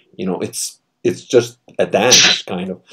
So he kind of brainwashes you a little bit in that way. And I'm not susceptible to that shit. And there is an element of brainwashing of people that train with him, because he made this one guy like have his little arm locked up under his armpit, and you're like, oh, I can't move my arm. And I'm like, that's bullshit. That's hypnosis. I'm trained hypnotist. And I went up to him and I said, do that to me. Make me not be able to move my arm. And he refused. He like pulled back from it. So, there's that level of it. But in terms of ability, man, that guy could like smear me on a wall like a mosquito. And it's not fake at all. I know of people that are like serious criminals, guys who actually like fight and beat people up for fun or even their job, right? The actual criminals, full-on criminals that saw the videos and said, who is this fat dude, man? Let's go there. And they come up to him and they like literally challenge him, sometimes at his house, like turn up at his house, like, what the fuck, But I've seen like a couple of them like at his training. They came to the training and you can see these guys are not, they don't come there with like any kind of clothing for training. They're just like in jeans and like normal shoes and like in proper hardcore Russian. Yeah, you bullshit. I'm going to fuck you up now. Let's fight. And he's like, oh, okay, well, if you need to beat me up in front of my students, I understand, I will allow it, And they go there, and he doesn't even beat them up. It's the weird thing is he just like, the level is so different that he just like, toop, like pops them, and they're like, you can see that, this is a hardcore guy who, he wouldn't drop to the floor unless his life depended on it. And he's sort of like, ugh! And he can't breathe anymore, and he like walks back because he's all crippled from like being hit in the sternum or something, and just tapped, And he goes, oh, do you want to fight some more, or we okay now, can we talk? Within 5 minutes, they're all like, they went from aggressive, rude, ignorant pig type attitude to like bowing and say, I'm very sorry, I was very wrong, and it was very rude of me, and I'd like to apologize to your class as well, sort of, and can I stay and learn some more? Can I come and train? And then they come and, from that day, they start to train with the guy. But I promise you, if you look at him in the street, you wouldn't be able to tell.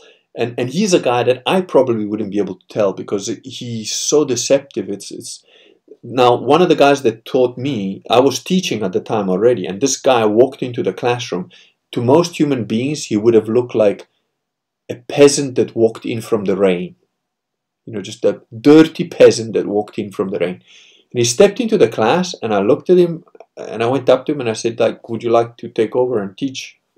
And the guy looked at me and goes, why you say that? I said, well, because if you're sitting in this class, there's no reason for me to talk. So, you want to take over? And he's like, no, okay, show me what you can do. Just maybe try to lock me. And I was like, why? I know that you can kick my ass. So, he goes, no, I just want to see, and then I tried to like put him in a headlock. The whole time, he did not lift his arms from his body, okay? He did not actually use his arms. He just with movement and like shoulders and his head. And I'm 6'2". I mean, I'm not a small guy. I've been fighting all my life. I could not put a headlock on this guy. I was just like, yeah, okay, you've proved your point, thank you. And then after that, he started to teach and train me and whatever. But that's because I could spot him. I could see that he had an ability. This Michelin Man guy, I wouldn't even be able to tell. You know, you just look at him and you think, well, that's just a fat dude. He can't even walk on his own two legs, never mind fight. And, you know, from that, I've learned, dude, just you never know who's out there. You know, there's just some guys that are on a completely different level. I think we've been going on nearly 3 hours, so this is almost an hour stream. So, and it's probably midnight where you are, or past midnight or something. Yeah, it is. Although I think I've spotted a gamma in your chat. Oh yeah? Which one is that? John Rampton. Yes, he is. He's a prick, and I know exactly who he is, and I will ban him when we're done with this. But okay. I just want to read his comment out. So, Rudy Ram. Yeah. I was wondering something. 3 dots. Does your scriptures tell you to avoid drunkenness? And if so, how do you tend to apply that? Well, John Rampton is a complete fucking idiot who is on record as saying that he used his own daughter to make his wife jealous. So as far as I'm concerned, he's pretty much a fucking pedo. So, and not a word of a lie. John, you can go fuck yourself. This is my space here. You're not protected by any ilk or any of that shit. So you will be banned from this channel because you're a useless, drunken, pedophilic prick. And I'd like to say here, speaking personally, to all you thin-blooded manlets. Okay, I am 196 centimeters tall. I think in American measurements, that puts me at 6'5". Yeah. I'm also about 120 kilograms. If I were fully trained and healthy, I'd be 110, which puts me at the 260 pounds area. Okay? I can drink any 3 of you under the table with any hard liquor of your choice. Plus he's of German descent, so it's probably 6, not 3. Yeah. No, they're little gammas, you know, and I don't know what his case is, but they're everywhere. The sad thing is that I've learned that these kind of people exist in every community, really. Sad but true. Well, we actually have 42 people. Oh, we finally got the downvote. Hooray! Yeah, I'm always a bit loath to stop the chat until I get that one. Okay, and just to Pew and Bear, yes, I've started with wine, and I don't know if you say progressed or regressed to Russian firewater. Yes, it's vodka, but it's a good one. Just show me the bottle again. Yes, it's Russian Standard. Yeah, that is one of the better ones. It's vodka. Yeah, it's a very clean and clear vodka. Yeah, which is why I like it. Yeah, it has no flavor, no texture. No, it's smooth though. It's very smooth. Very. Yeah. No, that is the good stuff. Like, you know, the usual Smirnoff stuff that you buy in the shops or whatever. Like my brother made the error of bringing that when I went to see him in South Africa. There's a very good guy, Vadim Dobrin, who's a very good exponent of system. He's again one of those guys that you just like, fuck it, I can't touch him. You know, he just can fold me into a pretzel. But so we were at his house because the funny thing is my brother trained with him a bit, right? He never met me. We turn up together to his class, but he knew who I was because it's a small community of the guys at a certain level. So we turn up at his place, and in very Russian, you know, he goes, "Oh, hello, Giuseppe. I'm wondering if I am training more times. I see you more often than I see your brother." That was the first day he met me. It was like just to try and tell my brother, "Hey, why are you not turning up to class, dude?" Just. But anyway, so we go to his house, and I just arrived. I don't know. So my brother said, "No, don't worry, I'll bring the drinks." So we meet up there, and my brother walks in with his 2 or 3 bottles of vodka, and Vadim looks at him and goes, "What shit you bring me? Smirnoff, what is this rubbish? I don't even use this to clean electrical parts of my car. This is shit." Then he goes into his fridge, and he pulls out the super cold I don't know what the brand was because it was in one of those ampoules type things. And we did shots with that, and man, and the only other time I experienced that vodka was when I was in Russia with the actual Russian guys training, and it's so smooth. It's, I don't know, it's like drinking oil almost, you know. It's like the two premium like brands I'm familiar with are Kettle One and Van Gogh. okay. There's also Grey Goose, but that one is actually French. And God help me, but Lord, why did you create the French? No one knows.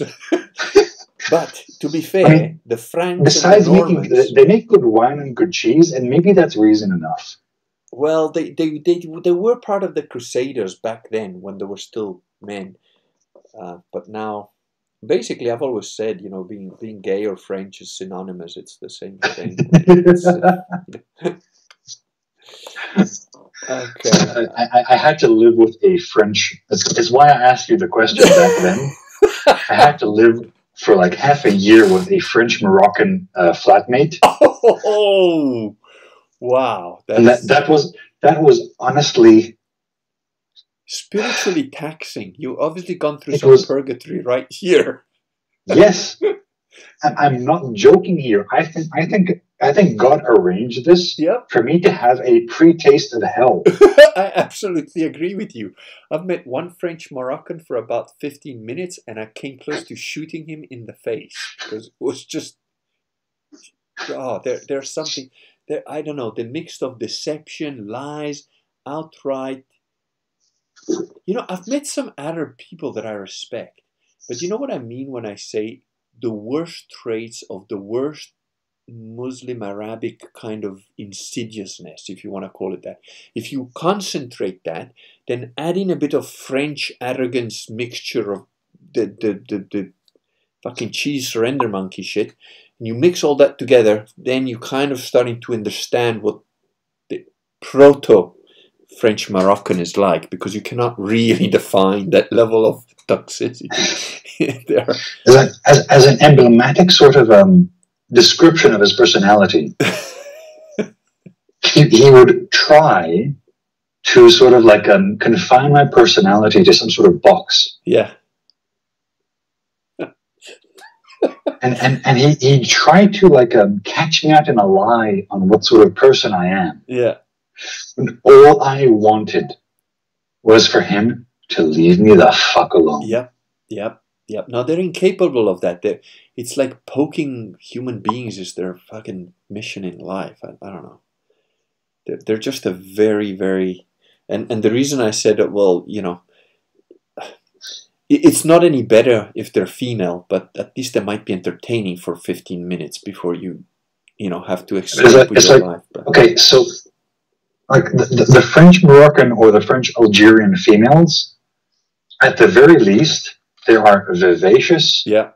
And they have a very nice, you know, like a very smooth sort of milk with too much coffee, with too much milk sort of complexion. And they're actually quite sort of passionate type people, and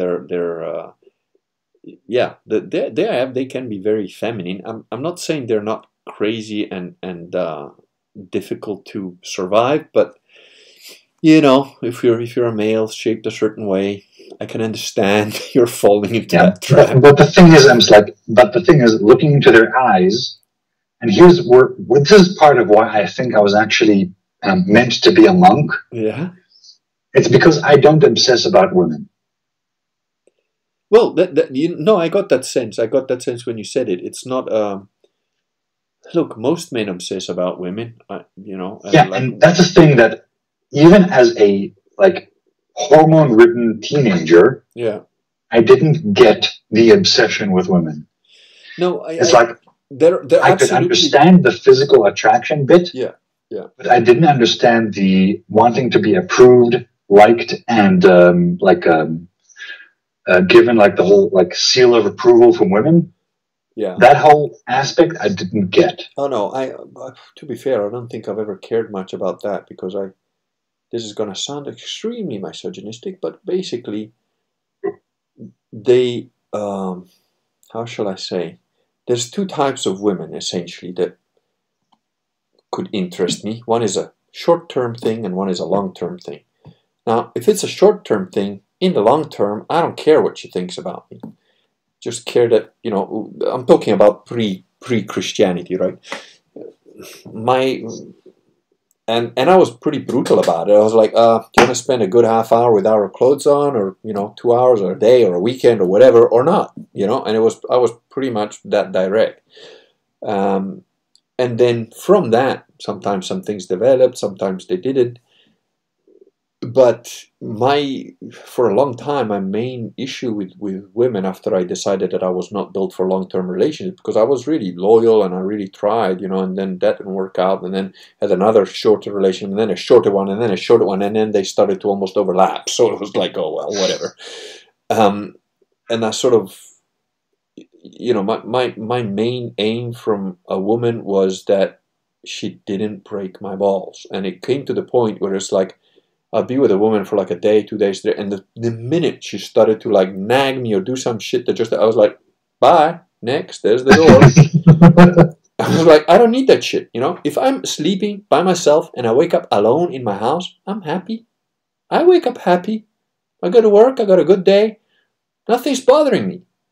Now, just because I want to have some entertainment without clothes on with another human being, does that mean I gotta wake up and have a fucking problem? No.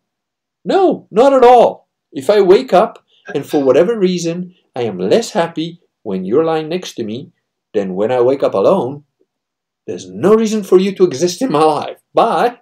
And that was pretty much it. And here's the reason I think I am supposed to be a monk, is because I'm not even interested in waking up with someone next to me.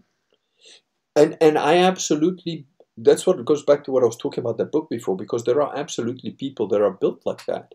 And, you know, I have that, you see, that's one of the things that people like talk about. Oh, well, do you think priests should be celibate or not? And I'm like, yes, they should be, because that works. Okay, if I would have come to Christianity a decade earlier, yeah, I would have been a priest. No question asked. Well, it's never too But I'm too old for the priesthood now. Who says? Priests are generally accepted between the ages of like 20 and like 40, no, and I'm almost 40. Not true, mate. You just talk to the priest. That's not true at all. You can absolutely become a priest. There's no reason. You'd have to do some training or whatever, but talk to the okay, I'm 36. By March I'm going to be 37. Dude, you've got your whole life. Trust me, believe me. There is no age restriction on becoming a priest. I'm 100% sure. Talk to the man. Write him an email. Because we need a priest in there where you are. Hold that thought for a moment. Now the vodka one's out. Yep.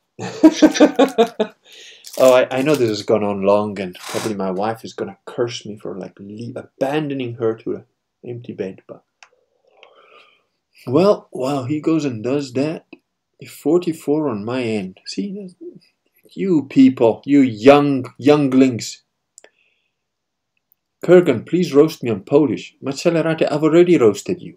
Because you're Polish, you don't fucking remember. I had a French Muslim Moroccan boss. He was fun. He's jealous of my homesteading. They're jealous of everything. French Muslim Moroccan, but he's jealous. He'll be jealous of the air you breathe. But it's not time and place. There is a BitChute video of Kurgan roasting national. There is. That's number 114. And it's on BitChute. Oh, forgive my... and I think if you go on BitChute and just look for the Kurgan, you should find it. 52 of you. So I need to go 3 hours before 52 of you show up. Oh well. This has been really good fun. He's got something written on the wall there. I'm a curious guy. I'm going to ask him what he's got written there.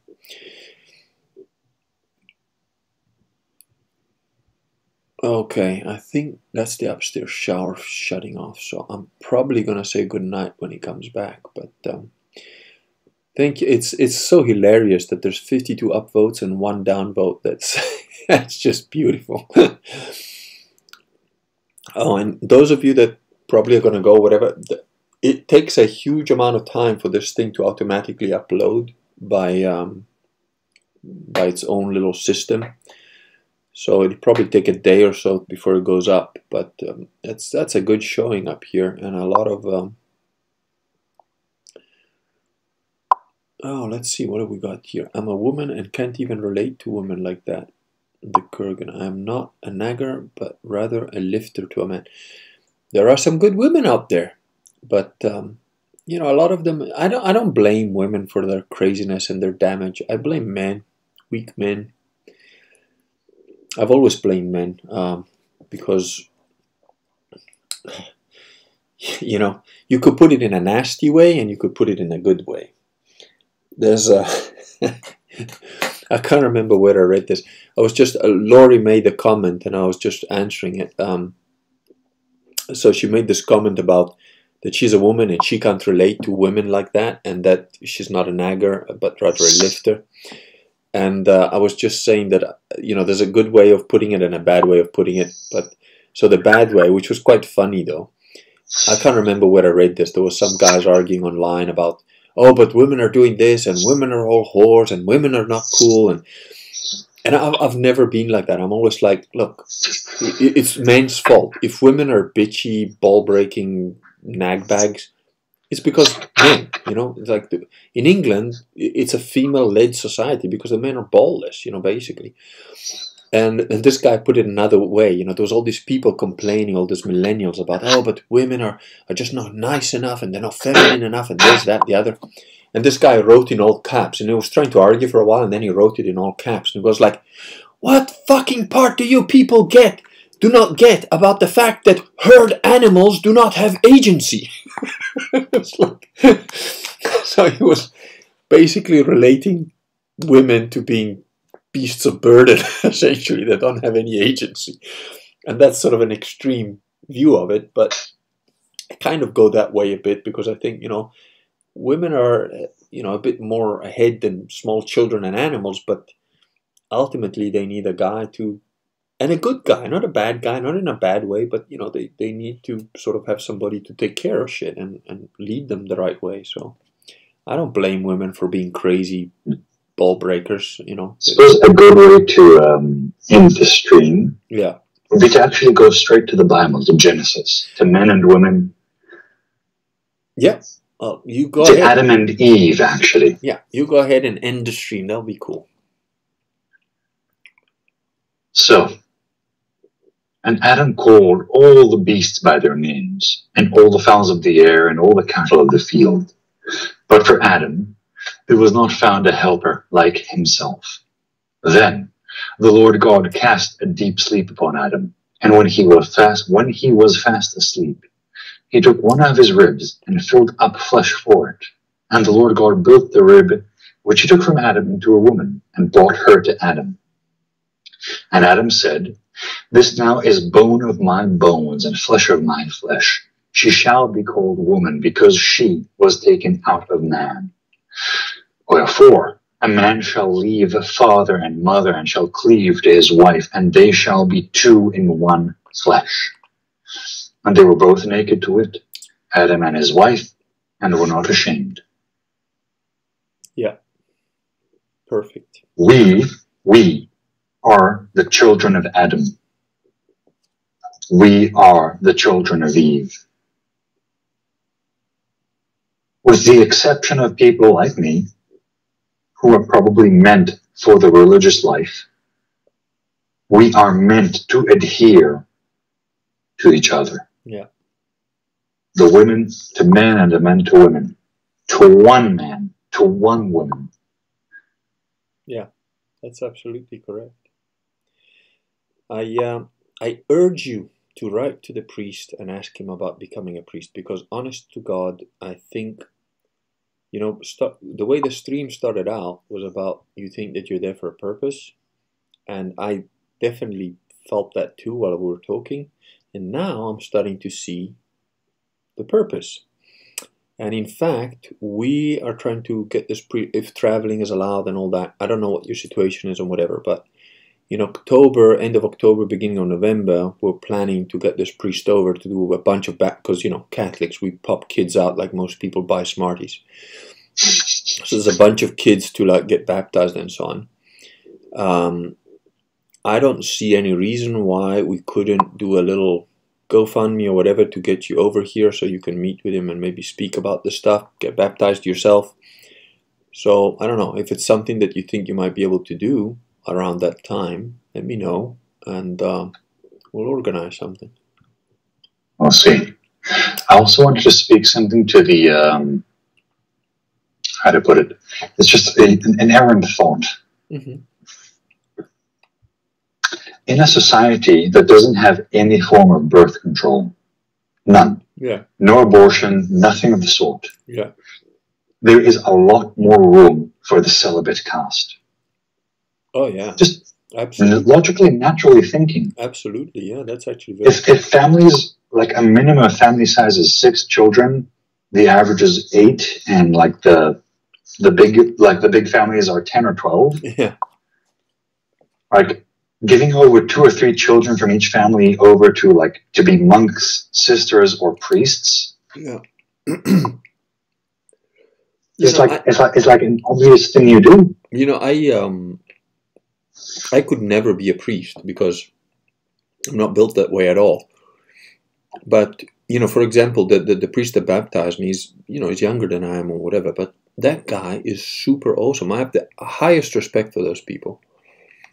I know that I could never be a priest because I like women a lot, and I wouldn't be happy not being married and not having kids. It's just not. I'm not built that way. And you know, before I found Christianity, I liked a lot of women. And after I found Christianity, I'm with one woman, very happy, and I don't miss all the other stuff. Probably because I did all of it. So kind of been there, done that, got the T-shirt and whatever. But you know, everybody. That's the thing that most people forget. Also, you know, in Catholicism, Christianity, there's a hierarchy. Everybody has got their place and their job.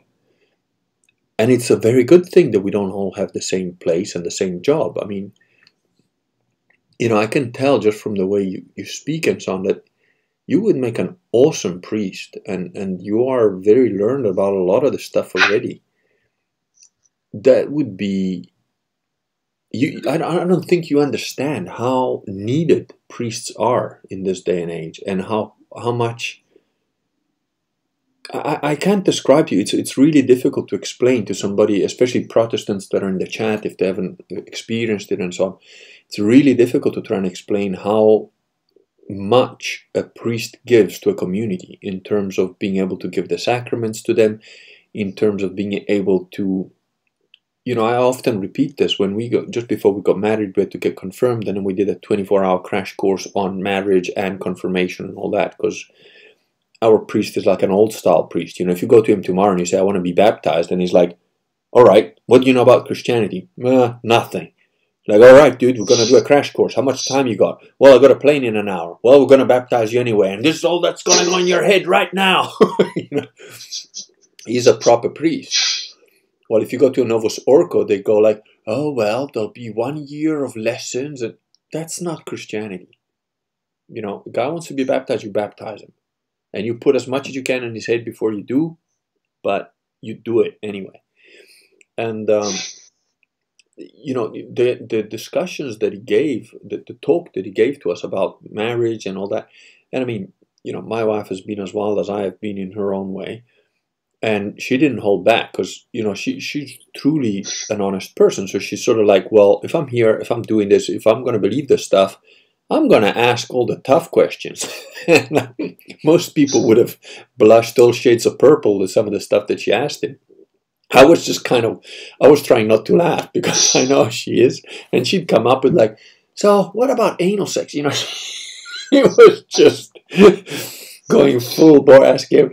And you know what? The priest didn't bat an eyelid. And he just answered straight. And, you know, those were even the funny, but were the easy ones to answer. But then the precision and depth that he discussed all sorts of other stuff, you know, of relationship and kids and bringing up marriage, you know. And neither of us has ever had any of the stuff like explained to us. I mean, I you know, kind of knew, I agreed with those principles anyways. But your average Protestant will go, oh, well, these guys are celibate. What do they know about marriage? They actually know how it works because they get it straight from Scripture and it's clean.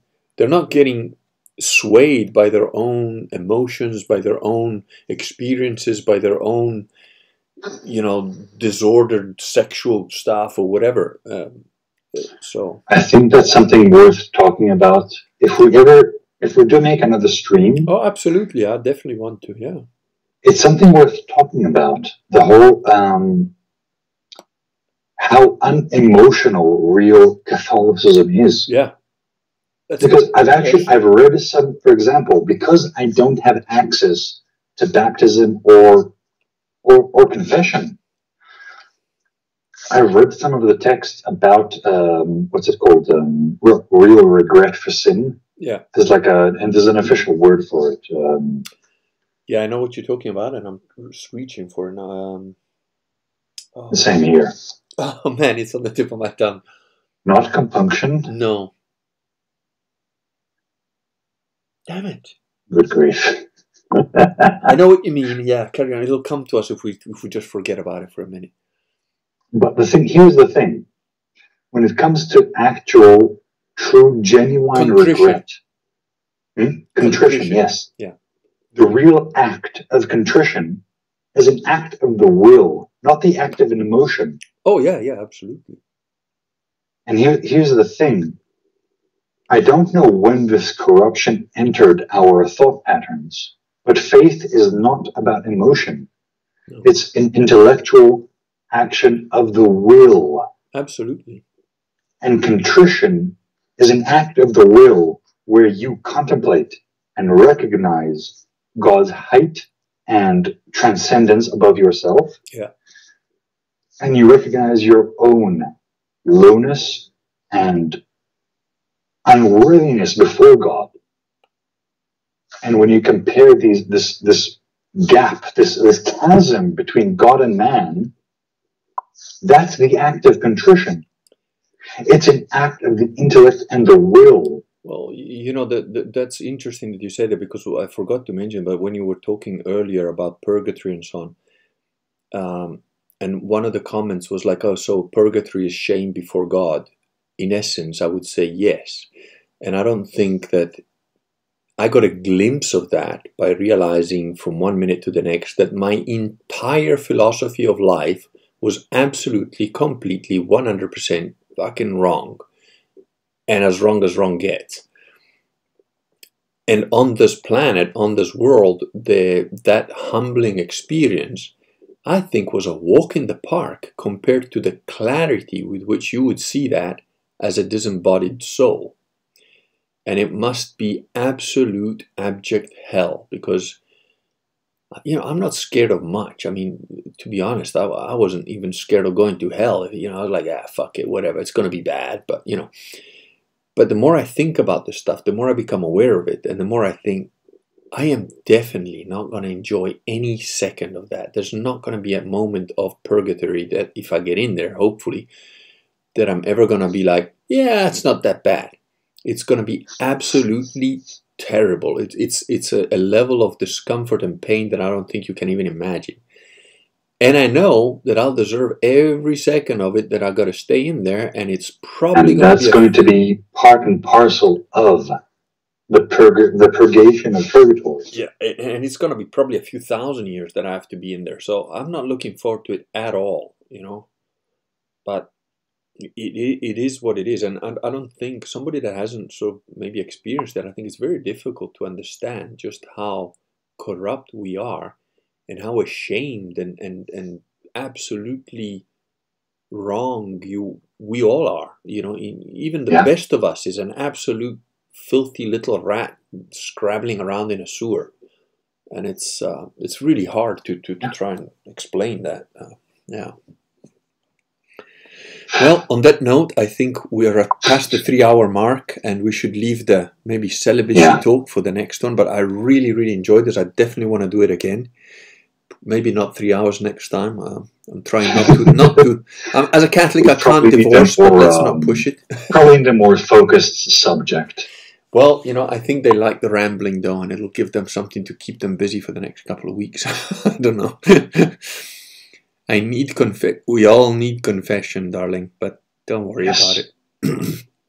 you know, it's not like God doesn't know what you did. You can confess. What I would say is, if your conscience is pricking you, and sure that's your conscience, that's his function. Yeah. Just look up, true contrition. Yeah. Because true contrition is the only path available to someone who just, if you don't have access to baptism or confession, that's your only gateway. Yeah. So look up true contrition. Yeah. No, it is. And you know, don't worry too much about not having. I mean, it is a problem not having a proper priest nearby and whatever. But God's not going to send you to hell for you not being able to find a priest that's nowhere near you. You know, that's not how it works. So long as you strive to reach him. Yeah. And on that, this is a point I want to make. We are very obviously at the end of an age. Yeah. There's no question here. Yeah. Age is ending. The question is whether this is the end of all ages. That's the open question. Yeah. Yeah. If this is the end of an age, or the end of all ages, we are all going to be offered the crown of martyrdom. Yeah. The question is, will you take it and fully embrace the thorns that this crown entails? I know my weaknesses. I know for myself, I've got no hesitation there. But you know, it's the people I care about that worry me. That's the only thing. So we'll see. But yeah, if it's just for me, as long as I can go down at least somehow fighting, that's fine. Like, you know, I think Vox put it right. Says, you know, most people want to die in like, he said something like, if I have to choose how I'm gonna die, I would rather be in advanced old age, strapped with C4 in a room surrounded by my enemies. The dead man switch. If I had to choose, it's with the priest at my side. But if I don't have that option, I don't know. If I had to choose, given the state of the world, you know, taking out a few hundred of my enemies by ramming them with a plane or something, I don't know. It's not a bad way to go.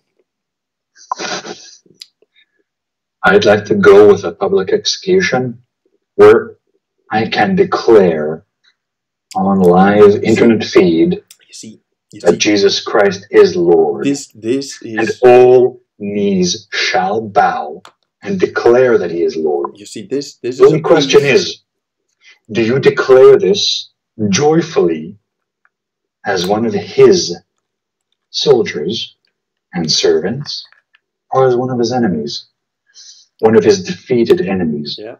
Trampled under wing by his angels. You see, the difference between us is, again, you're like Irenaeus, the guy who walked for a year to get eaten by lions, and he spread the gospel because of that incredibly. I mean, he's still remembered now, over 1,800 years later. And that's the difference between what I call, you know, the martyrs are up here, and then there's the people like me somewhere down there. But God still makes use of people like me too, so, you know, it's cool. Sometimes you have to have a Jean-Perizot Le Valette firing Muslim heads into the enemy camps through the cannons. It's my lot. You've got to rejoice. The crown of martyrdom is being offered to us. Yeah. Just take it. Oh yeah, you know, the whole martyr. I don't mind being a martyr as long as I can take some with me as I go down. If I'm going to purgatory, I want to send a few of them to hell with me. You know, it's just like you want to take a handful of them with you to purgatory, wherever, you know, wherever I'm going.